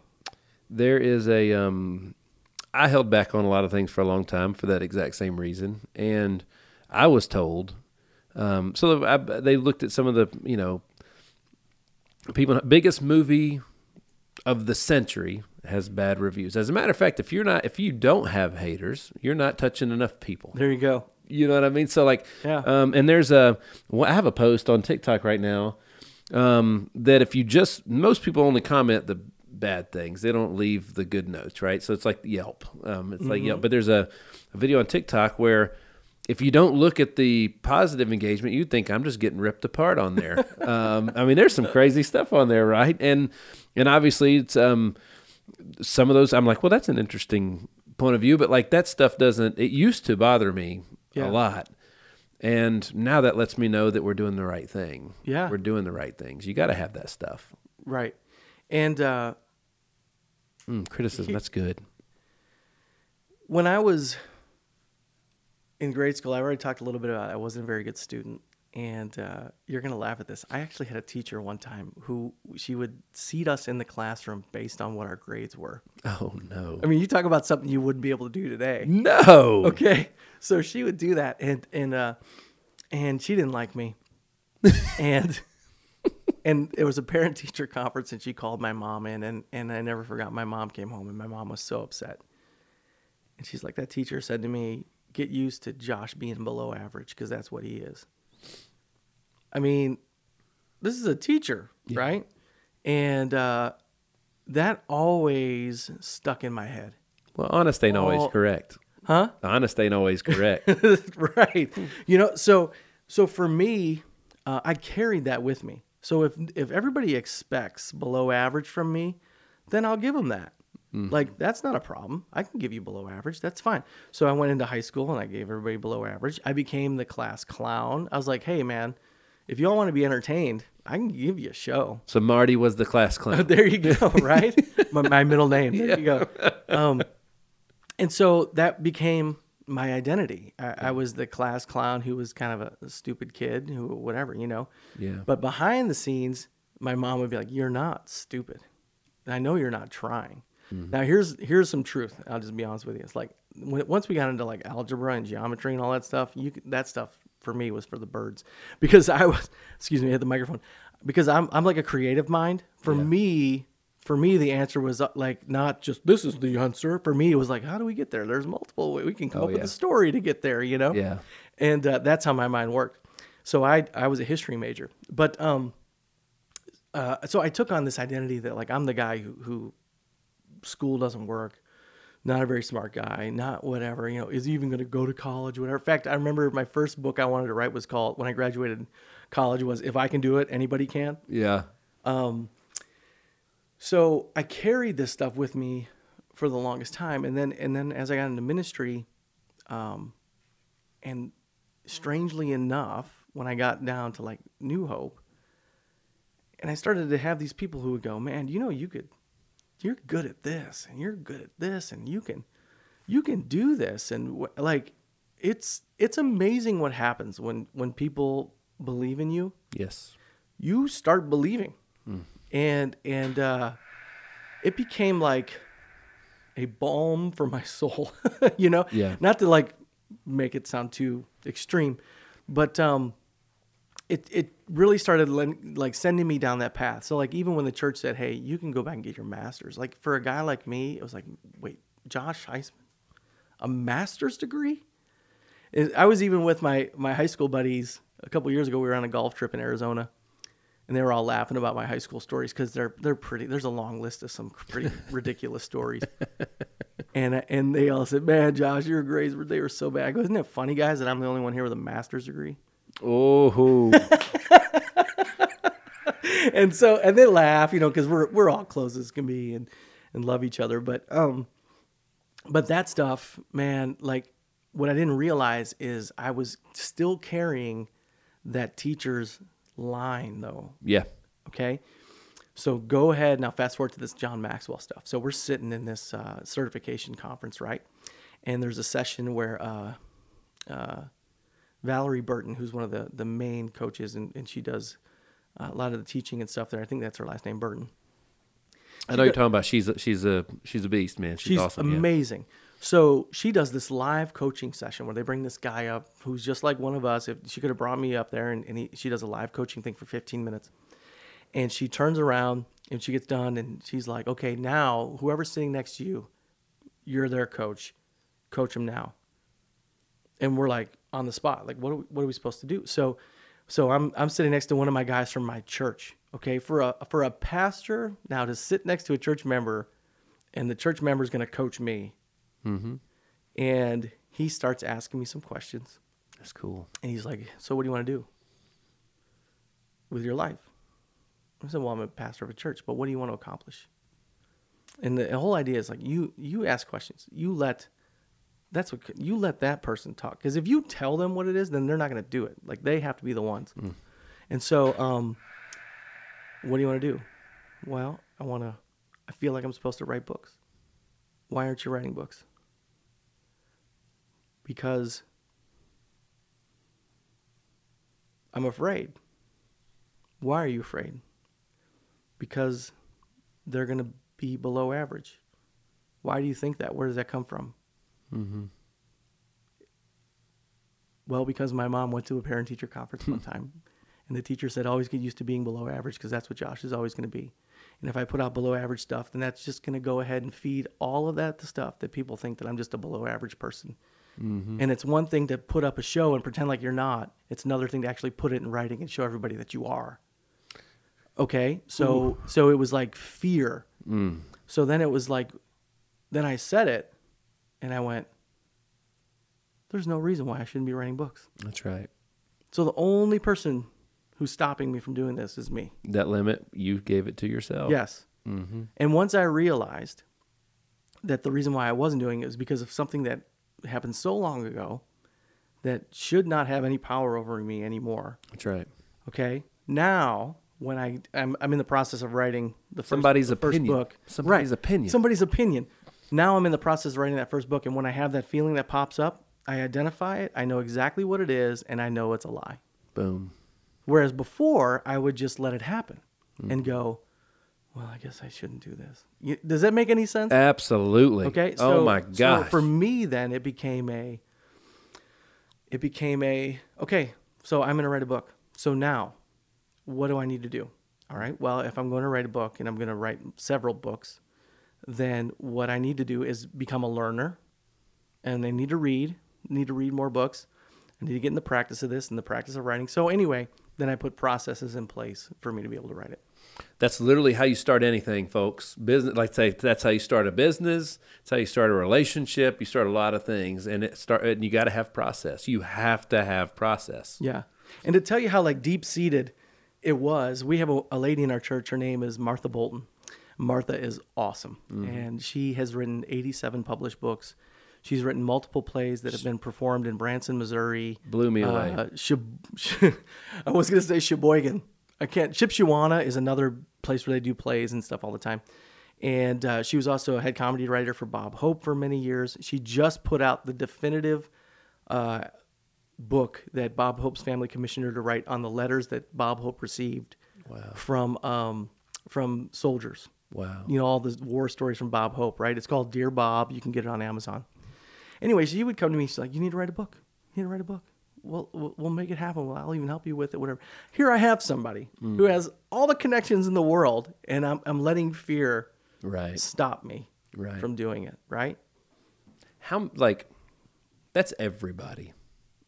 That's everybody. First of all, you get excited about something, and you're really motivated to do it. And then usually there's a place where the motivation and the commitment collide somewhere, and very rare, or not the motivation, the convenience and the commitment collide somewhere, and that's usually when the convenience wins, because the motivation's gone, and all you're left with is commitment at that point in time, right? So it's just like a relationship when you first start dating. It's the most exciting and all that stuff, and then and the longer you go, the more I guess the more work is required. Yeah. You know what I'm saying? And that's when most people quit. Right. Everything is when things get difficult. Right. But, you know, one of the things difficulty is necessary, right? Thank you. Like if it's easy all the time, that's the cliched line, then it's not worth it. Right? Yeah. I mean, if I was going to pay somebody just to show up, I would be paying my Yorkie, my son, heck, my 8-month-old daughter too. I'd pay her to show up. Why would I pay anybody else just to show up? It's what you bring when you get here. Yeah. Well, it's the same thing even for me when I'm preparing messages and things of that nature. Like I've learned myself enough to know when I might be phoning it in and making things too easy or comfortable, as opposed to making things a little tougher. And I'll give you an example. We recently did this at the church. We were doing a series on Philippians, and I had done 3 or 4 messages in a row. And we got to a scripture where it was talking about Paul's situation that he had in jail. And I had written this message, and things were done, all the different things that were in there. But I stepped away from it for a couple of days, and I realized I'm kind of getting too comfortable with this. And when I say comfortable, meaning I'm not really challenging people. I'm not really giving them something that they might walk away from it and have it be memorable, whatever it may be. So we wrote this little parody song from the Who, talking about my generation, and we changed that to talking about my situation, and made that where it's biblical to be talking about Paul's situation where he was in prison. The reason why I kind of did that, it's not to take attention off of God's word or anything like that. It actually speaks to what was going on in there, but I put that in there because it added an element of fear for me. Yeah. it added a moment of going, are you really going to do this? Are you really going to have this band like kick into this song in the middle of like, how dare you do that and then be irreverent and whatever it may be. But it was something that needed to be done. Yep. And so we did it. And it wasn't easy. It required a couple of practices and it required some stuff like that. And also it required, to be honest, an element right before the service. I always would think to myself, am I really going to do this? Like, are we really going to do this? And you have like that weird butterfly feeling going on inside of you. And what I've learned is like over the years, like that's necessary. Yes. Like the memorable things are the things that are not comfortable, but the things that are difficult. Mm-hmm. And that's when people come back and they go, hey, that lesson I learned on Philippians, learning about Paul's situation, and you guys did that song, and what that's when it makes sense. And you go, see, if I was just comfortable and got happy in my routine and didn't challenge myself and make things difficult, that wouldn't have been memorable. Well, it was cool. It was very cool. I saw it firsthand. I was there, baby. All right. So before we move away from, is there anything else as far as leadership goes? Because we're talking, Christmas, we're talking about some leadership. Yeah. We're talking about some leadership, a born leader, right? So is there anything else on that we want to talk to the folks about leadership before we get into some Christmas? I don't know. I think to me, leadership has been some of the most rewarding stuff, and some of the most challenging stuff. And I know when I first got into it, I kind of got into this mantra of saying, "Man, this island of leadership, like I'm all by myself, and nobody knows what it feels like." And then I realized through being around other people and reading and doing my best to learn, I created the island. Like you mentioned something earlier that you said, man, leadership is kind of like the new rage and the whole thing. And like, I would just kind of push back and go like, is it, or is it just that we like to be around leaders and we want to glean and learn off of other people? You may be right. And you're surrounding yourself with people who can share wisdom and advice and all those things. Cause there are plenty of people who have no interest. Sure. So keep doing what you're doing, man. I will. We're just getting started. Mm-hmm. No, you may be totally right that, a lot of people would probably prefer a handout than a hand up. Mm-hmm. I'm sure there's a lot of people that way. I'm fortunate enough that, my family, the stuff that the people that are helping us in raising our children, our families, church families, friends, and all that stuff. And we're always seeking new. And if I think about it, there's people that are no longer in my life because they were not fit for the journey. That doesn't mean we're not still friends and stuff. That's not where the time is best spent today. Yeah, right. But no, you may be right. And as somebody that wants to embrace that role, I guess it's going to be a little bit easier path than if there's not as many of us fighting for the same thing, is there? Right. And I have several people in my life who when it comes to leadership and when it comes to learning, I just love to be around them. And then when I meet someone else who shares that passion, like I always think, hey, I want to introduce you to these people, because that's true. You're like-minded people, and like we're all in this together, and so we need to like expand that, and so so I think that's why it feels like that. Yep. Hunter Bledsoe uses this analogy he talks about this with leadership, but he told our kids this, our baseball team, and I loved it. And there's actually some products based around this slogan. They call it "Into the Storm," right? So he said, but bison spend less time in a storm than cattle. Cattle walk away from the storm. Bison walk straight at it, and they walk through it, while the cattle are walking with it. And they spend more time in the storm than if they just took it head on. Huh. And I freaking love that. Yeah, it's interesting. It is, isn't it? So what did you learn from that, Nick? I learned that face face what it is that's in front of you. Face the obstacles in front of you head on. Take them head on. Don't allow them to. You don't walk with them. Yeah. Take them on. You know who you're supposed to be, or you might be trying to figure that out. But like whatever conclusion you come to, be that. Yeah. Be the best version of it that you can. And again, everybody's a leader. Somebody's in, like every mom out there, every kid. My son somebody tried something, an ice cream flavor they never had before because somebody said it was good. Everybody's a leader. Just embrace the stinking role. Yeah. Right. And, you know, when you're talking about storms and you talk like that example and things, one leadership lesson that I learned when it comes through for this stuff is that when you lead something, it's not a matter of if a crisis will happen. It's just when. Mm-hmm. And so something could be coming, an issue could be coming up or whatever it may be. But to use your example, so when those things happen, as a leader, you have a choice. Either I deal with this now or I keep punting it down the road and I carry it. Mm-hmm. And the longer you carry a weight because of your unwillingness to deal with something, mm-hmm. the bigger that storm is going to get. Yep. Whereas if you just fight through that fear of not wanting to confront a situation or a crisis or head on in the storm, if you meet it head on, right? Yeah. Then you're not going to have to carry that weight for such a long amount of time. And it might not blow up into something. So like for me, for example, I've had many times where I knew that there was something that needed to be addressed and that other person maybe did not know that we needed to address it, but it was really upsetting me and it was not helpful to the organization and I needed to take care of it. But in the meanwhile, I wasn't. So it was just getting worse and worse and worse. Yeah.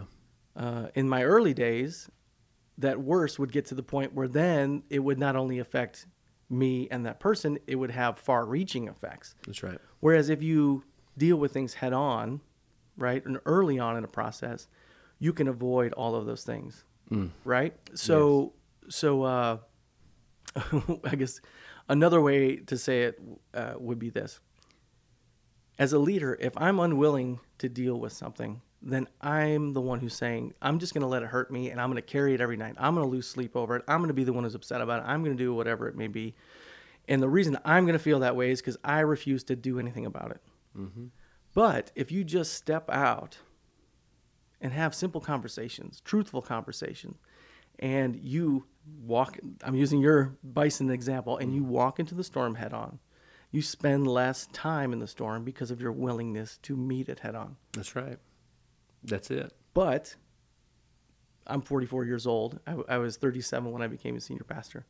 44-year-old Josh would tell that to 37-year-old Josh because Absolutely. I had no clue. Right. I thought, man, if I just keep the peace and I just don't say anything and it'll all work out, it'll take care of itself, and they don't take care of themselves. That's right. So they do not. So it is our favorite time of year here. That's it's right. Our favorite time of year. My wife is blessed me with some amazing Christmas sweaters, including the one I'm wearing today. We're big Disney fans too, right? Mm-hmm. So mixing up both. I'm wearing a Santa hat. I don't know if you can see it because maybe in the back, but it's there. Dude, we're all in on. We love Christmas. We go. It's the bigger the better. It's a lifestyle. So when I think of Christmas now, I'll think of you as well. Please. There you go. Please. Well, no, I'm not even relevant at that point in time. However, it's so cool. I told you this before. It's so cool. Most people hear about Christmas from the 147 million Lifetime movies they made with 10 sets and 4 actors. That's right. Yes. Or what they get at church, right? So I thought this was just really cool. I may be the only one. I doubt it that I get to hear a little bit about the story of Christmas, just to talk about it with off out of the pulpit. Yeah. Not in the pulpit, right? So where could we go with Christmas? Where could we go with Christmas? I know I could seriously spend all day just talking about it. Like, we love it, right? So, Christmas is a big day Yeah. for us believers. Right. It's a big day for us believers. Yeah. And it's when we celebrate the birth of Jesus Christ and what that means for the world and those who believe in Jesus Christ, right? That's those right. who call on his name, Yes. which the answer of what that means is it means everything, There you go. right? I mean, you don't get Easter without Christmas. That's right.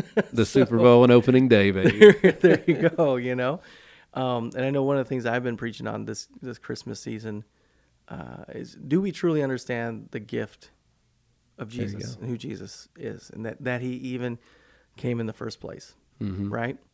And we used a scripture in Philippians that talked about that, he did not consider equality with God something to be grasped, but he gave up his place in heaven and came down in the form of a child, right? And was born in this flesh, this dirty usness, right? The greatest story ever. Right. And if you think for a moment that you want to take that for granted, just ask yourself, would you do it?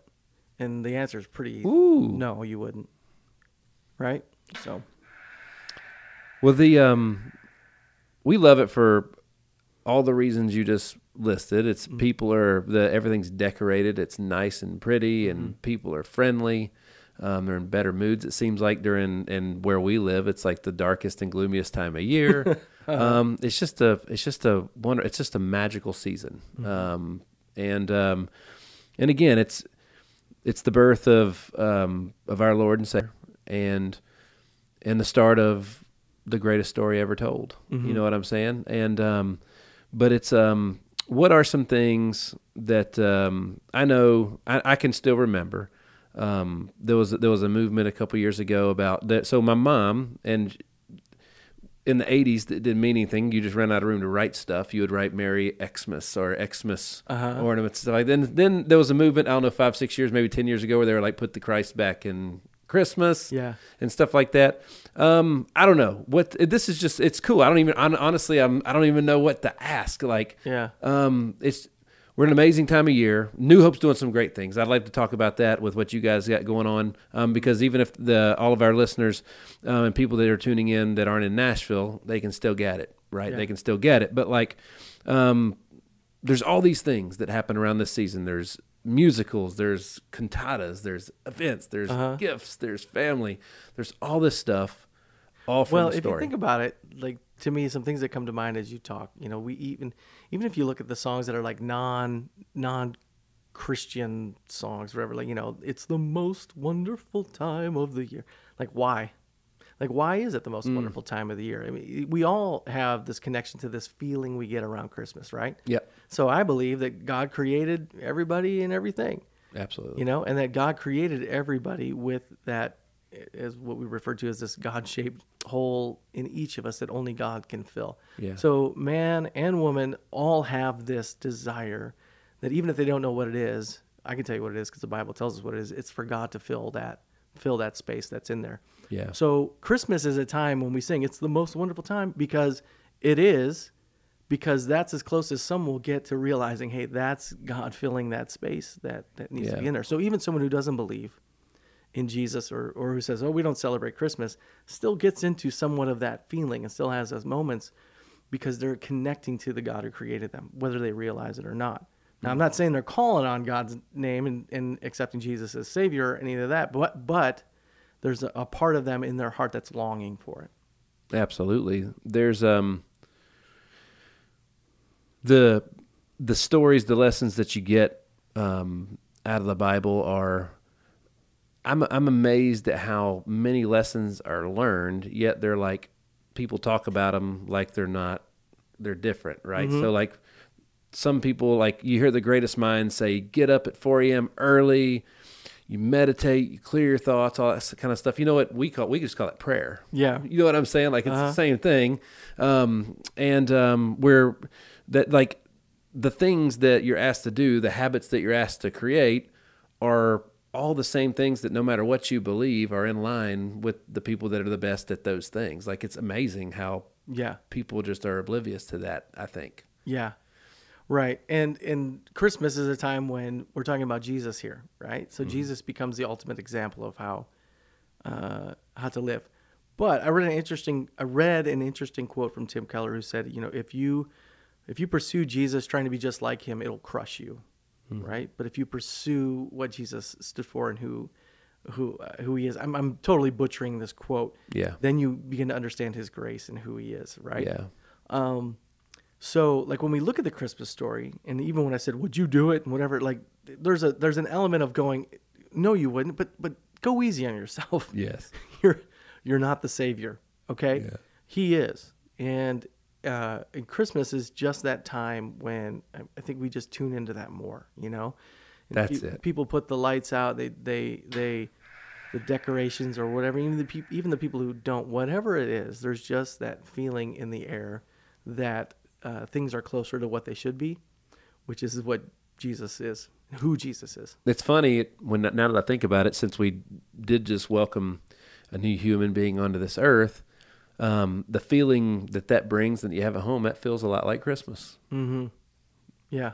Right. So you gave me what I was asking for. That was it. That was exactly what we were looking for. That was the cool thing that you get not from the congregation or the pulpit. That was it. That was really neat, man. You hit the nail on the head with that. That was what part of that do you think resonates with you? That it's just the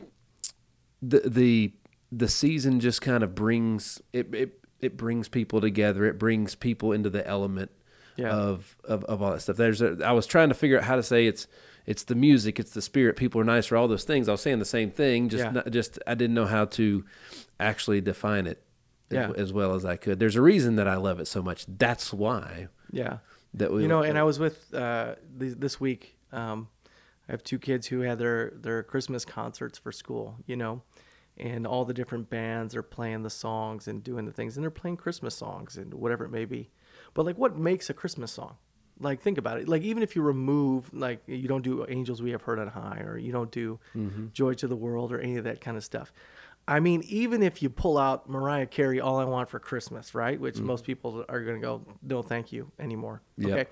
Okay. What element, like, what about those songs stand out? Like, to me, it's just that, it's that feeling, but it goes even deeper than that, right? Like to me, it's because at the heart of it, you are celebrating something that is bigger than any of us and more real than any of us. And to me, I bring it back to that it's about our Creator. It's that capital C. Yeah, it's in Christ. Christmas. That's right. Right. Mm-hmm. So, all right, off the cuff. Let's see. Favorite. I'll do a couple favorites here. Okay. Favorite from Pastor Josh. All right. So this. I didn't even know I was going to do this. This is cool. Because you're talking about Christmas songs. So favorite. Let's just say that favorite Christmas song. My favorite Christmas song. Yes. The one the kids laugh at every time we go on there. You're gonna laugh at this, man. I remember Feliz Navidad. Feliz Navidad. Yep. That was always one. I was like, man, I love that song. But the truth is, White Christmas, Bing Crosby, Christmas. that's my jam. Right on. White Christmas. Somebody asked me that the other day. I kind of got that low voice going right now. I'm dreaming. Okay, go ahead. So we play them at the office. Seriously, since Halloween, I found it on Sirius. It's been rocking in the Jeep. I hadn't turned it off. Okay. The Christmas music. That's how much I like it. I love I love Little Saint Nick by the Beach Boys. I love that rendition of that track. It's cool. Okay. It's very unique. Nice. And let's see. Honestly, there's every once in a while somebody will release something new, and it's really good. And Kelly Clarkson had a couple tracks that were phenomenal, great Christmas songs and stuff like that. I love, holy cow. Oh goodness, I had it just a second ago. But the Beach Boys to me always sticks out. Obviously the Little Jackson 5, Michael Jackson. I saw Mama kissing Santa Claus. Love that one. That's good. So you're more. I should have stuck with the Feliz Navidads of the world. That was what reminded me, because I asked. I never forget when we were driving home from a cousin's house and all that stuff, listening to stuff, and that you ever hear the one Dominic the Christmas Donkey?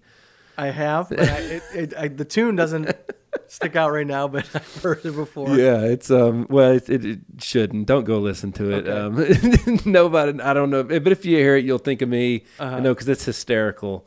Yeah. It's absolutely fun. There's a really good 8-Bit Christmas is a new Christmas movie out this year that's really, really good. It's set in the 80s around the Nintendo. Oh, nice. 1987, yes. So what are your top 3 Christmas movies? Top 3 Christmas movies would be, number 1 is Home Alone. Okay. The original one. And I say it's number 1. I'm just going to give you my 3 in no particular order. Depends on what day you ask me. Okay. Love Home Alone. Everybody's going to tune out after I say this. I love Ernest Saves Christmas. I do. And I love, I still love Christmas Vacation. What's funny, dude, is as you're saying that, and I see the Nick Hyder with the wisdom look behind you on the screen. And then I said Ernest. That's right. Christmas. I know. and you're glancing at me like, say something. Yeah. Okay. I'm gonna be with you on Home Alone. Mm-hmm.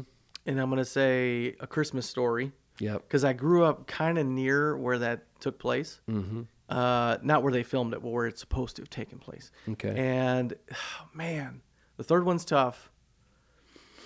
But I'm gonna go with Christmas Vacation. Mm-hmm. So it's such an important question. We should have had time to think about this. Yes, this is a big deal. It really is.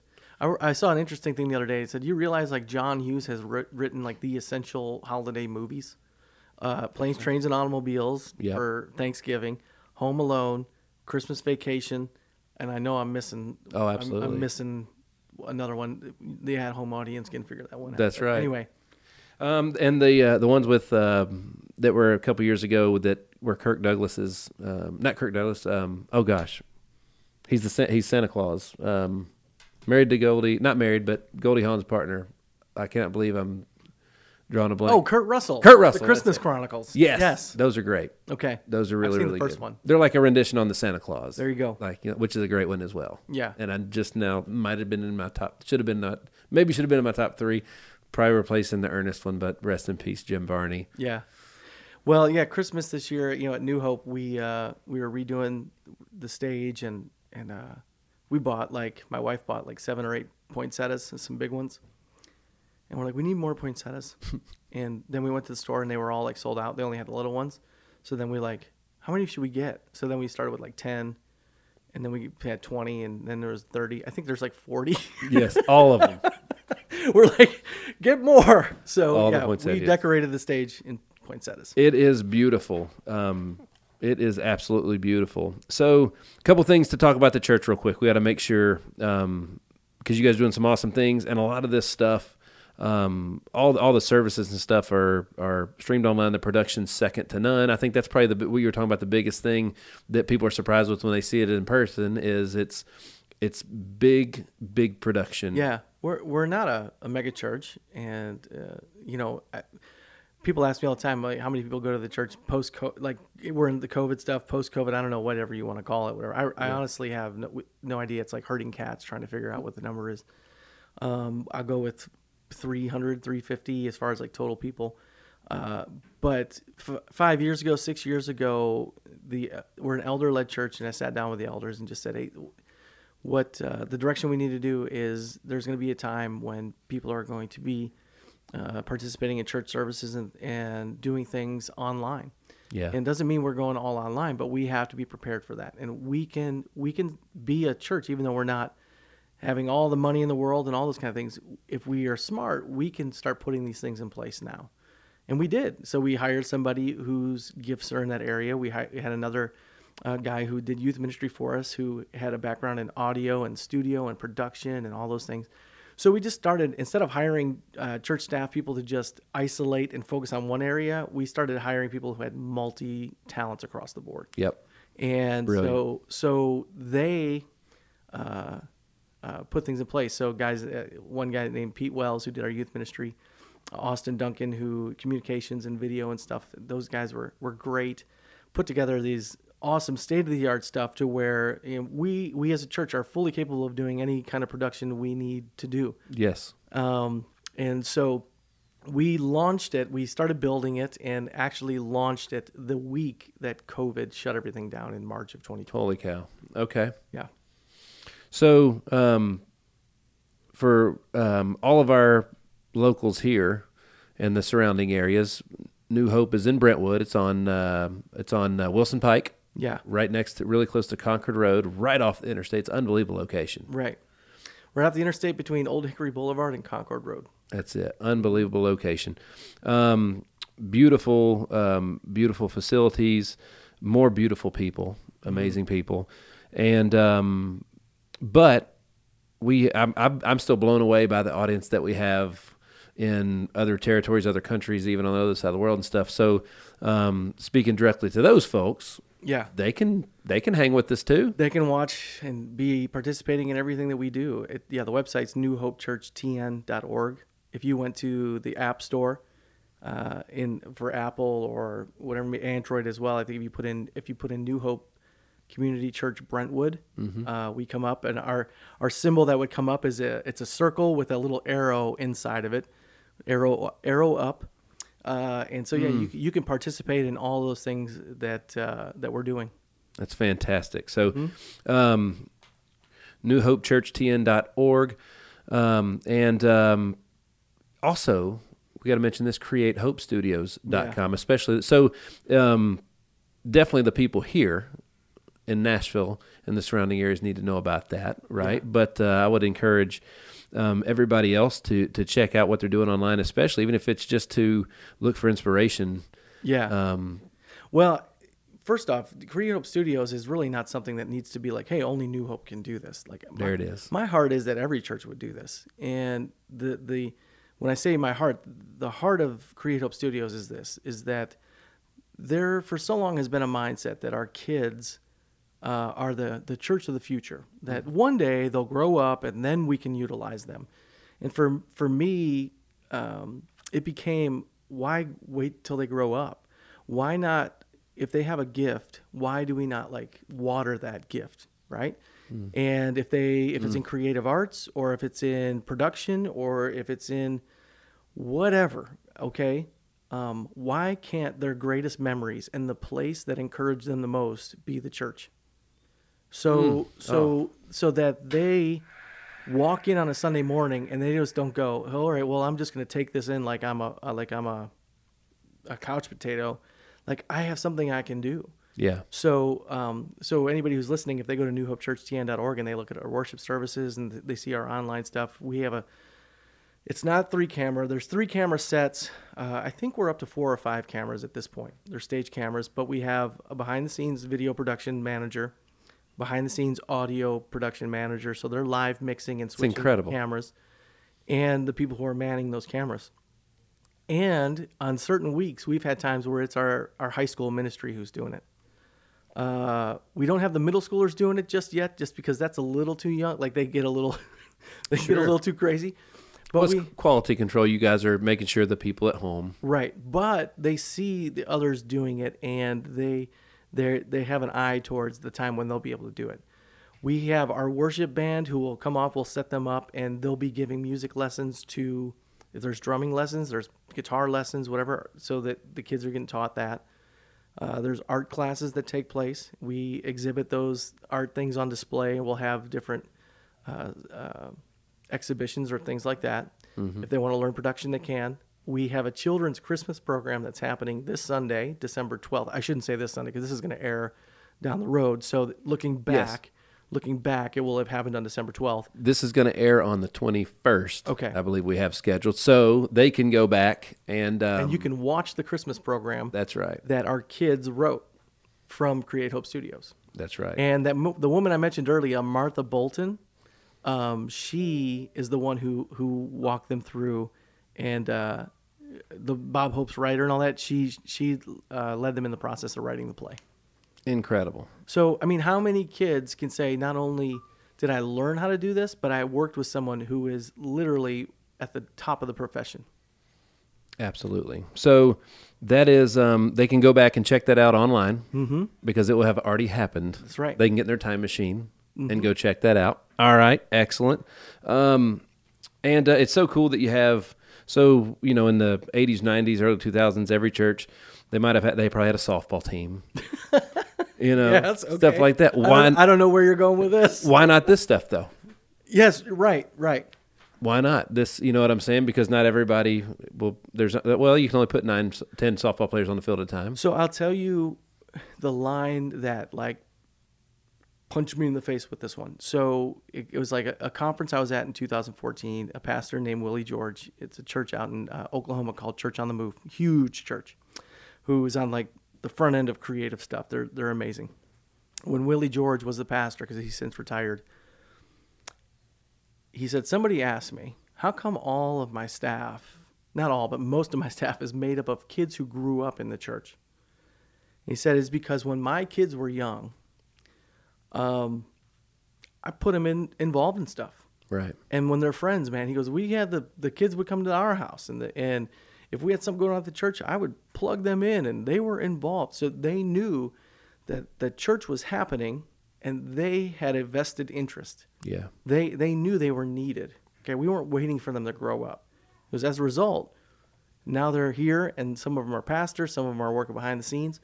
And he said, I've had pastors ask me all the time, how do I do it? Like, how do you? And he goes, and their kids are grown. Yeah. He goes, I don't have the heart to tell them you missed your window. Right. Well, I'm still in that window. And I had an extra kid just to make sure I would be in that window for another 10 years. But that's it. You know, like I care about my kids' friends, care about their futures. I want to, like, how can I help connect them with what maybe God has gifted them to do? Yeah. And if this church can be a part of that, man, I just wish, and I loved my church growing up, but this stuff was not available then, right? Agreed. And I wish that maybe I would have had a clearer path earlier in life. So it's profound in the way that we were talking about this earlier. A lot of people will reach out to me for leadership or business help and things like that. And the first question I always ask is, you know, did you ask your pastor? Like, did you go there first? Mm-hmm. Just to see, because that's who I went to first. Yeah. You know, and but what you guys doing is a lot of those programs are what parents are paying or sending their kids to somewhere else, and you're able to give that to them and be in the church at the same time, which is the perfect storm. It's solves right. both things. So that's what's profound about it and brilliant. Right. And we love it. And I will say it takes patience. Oh yeah. Because, you know, mistakes do happen. But go back to the sports world. You can't replace live reps, man. That's right. Like when you go live, like even, you know, your music background and things too, like even when you have a group of guys to get together, a group of girls, guys, girls, whatever, a band, and when the song starts, everyone's got to play their part. Yep. Right. And the song ain't going to stop. Like Nope. Everyone's going. Okay. Like that's the best teaching tool. So like when we're teaching these kids like production and things like that, you know, they go into it and they're nervous. Like one of my sons, when he first did the audio production, this is live mixing, mm-hmm. something that you know is going out on YouTube, Facebook, an app, a website, and all those things. And comments are in real time going, I can't hear it. I can't do this. I can't do. Like there's a fear part of that. Well, what if I mess it up? It's like, then you fix it. Yeah, that's right. Right? That's right. We, when you get nervous about doing something in the performance world, the same thing we told our kid, which was I called my son selfish when he said he was nervous, right? And I was like, well, who are you singing for, buddy? Mm-hmm. He was like, I'm singing for them. I was like, then why are you making it about you? Yeah. You know what I'm saying? So, and I guess that's where the old phrase of you just envision everybody with their clothes off when you're standing up there. And I guess that's kind of does the same thing or whatever, right. you know? Right. So you don't do that. I'm just kidding. But it goes, what you're talking about, all these things go back to in the very beginning of this, when you talk about opportunity. Yeah. You got to give people opportunities, man. That's right. And even if you give an opportunity and they do it and they go, yeah, that's not for me. Well, then you did it. And they know. So now you know. That's right. But if you never did, you know, so I go back, you know, you talk about, this just popped in my head. When I was in youth group, so when I was like 12 years old, I had a youth pastor who goes, hey, next Sunday, you're going to do the lesson on the Beatitudes in Matthew. And I was like, what? Yeah, you're going to do the lesson. So I was like, what are you so I wrote up this thing. It might have been and could still be the worst lesson ever done on the Beatitude, right? But there's a part of me that looks back at, maybe this is where this all came from. I'm having an epiphany right now that when I got that call to be a youth minister, I wrote a lesson before. I did that when I was 12 years old. Oh, yeah. It was terrible, but maybe I'm better now. Somebody gave me an opportunity. Absolutely. So, That's it. yeah. Well, it's a beautiful thing, man. Folks, so Josh, I have all of the CreHopeStudios.com, New Hope Church, NewHopeChurchTN.org is the website.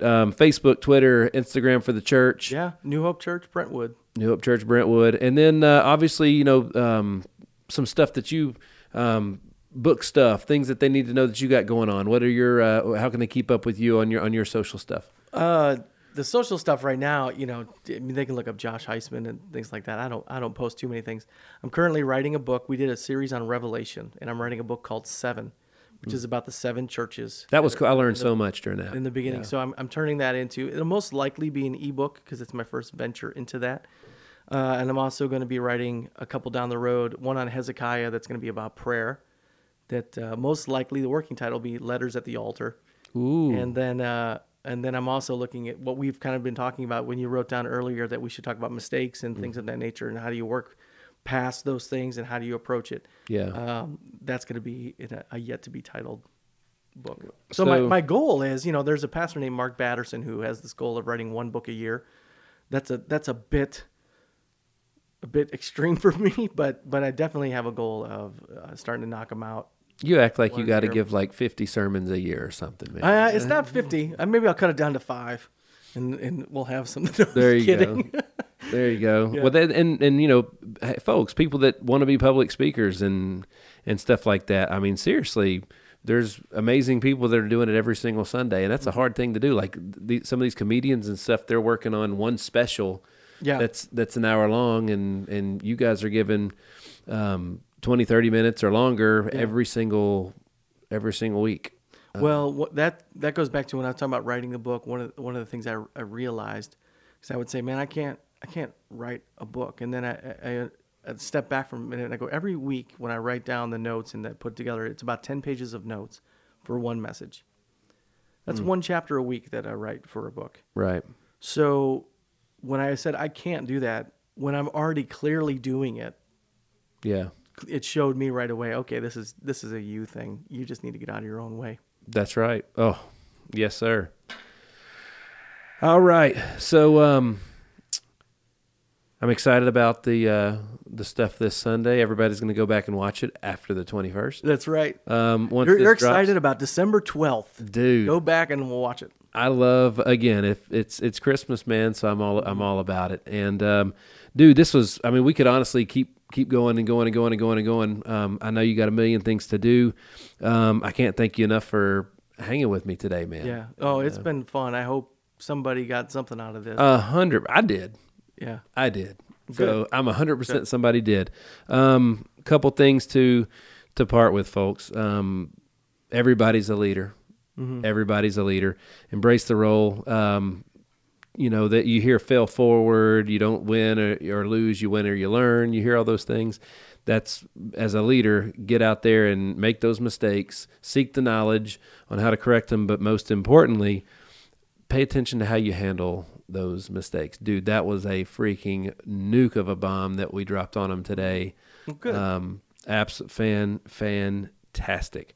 And anything else for the folks before we bring this one to a close? I would just tell people out there, if you're listening right now and you have people in your life who you care about, I would say don't waste another moment. Let them know how much you love them and encourage them. And there's somebody right now in your circle who you need to reach out to and tell them that you believe in them, and they need to hear it, because it's the thing that's holding them back. And I know how much that has meant to me through the years when people just opened their mouth and gave me some encouragement that made all the difference. Yes, sir. Yes, sir. Mm-hmm. Dude, that was awesome. Can't thank you enough, man. Folks, thanks so much for tuning in to another episode of The Hit Streak. Once again, I'm your man, Nick Hyder. Thank you to my amazing friend, my amazing guest, Josh Huisman of the New Hope Community Church here in Brentwood, Tennessee. And as I always say, God bless you guys, and Merry Christmas. Merry Christmas, folks. Have a great holiday season.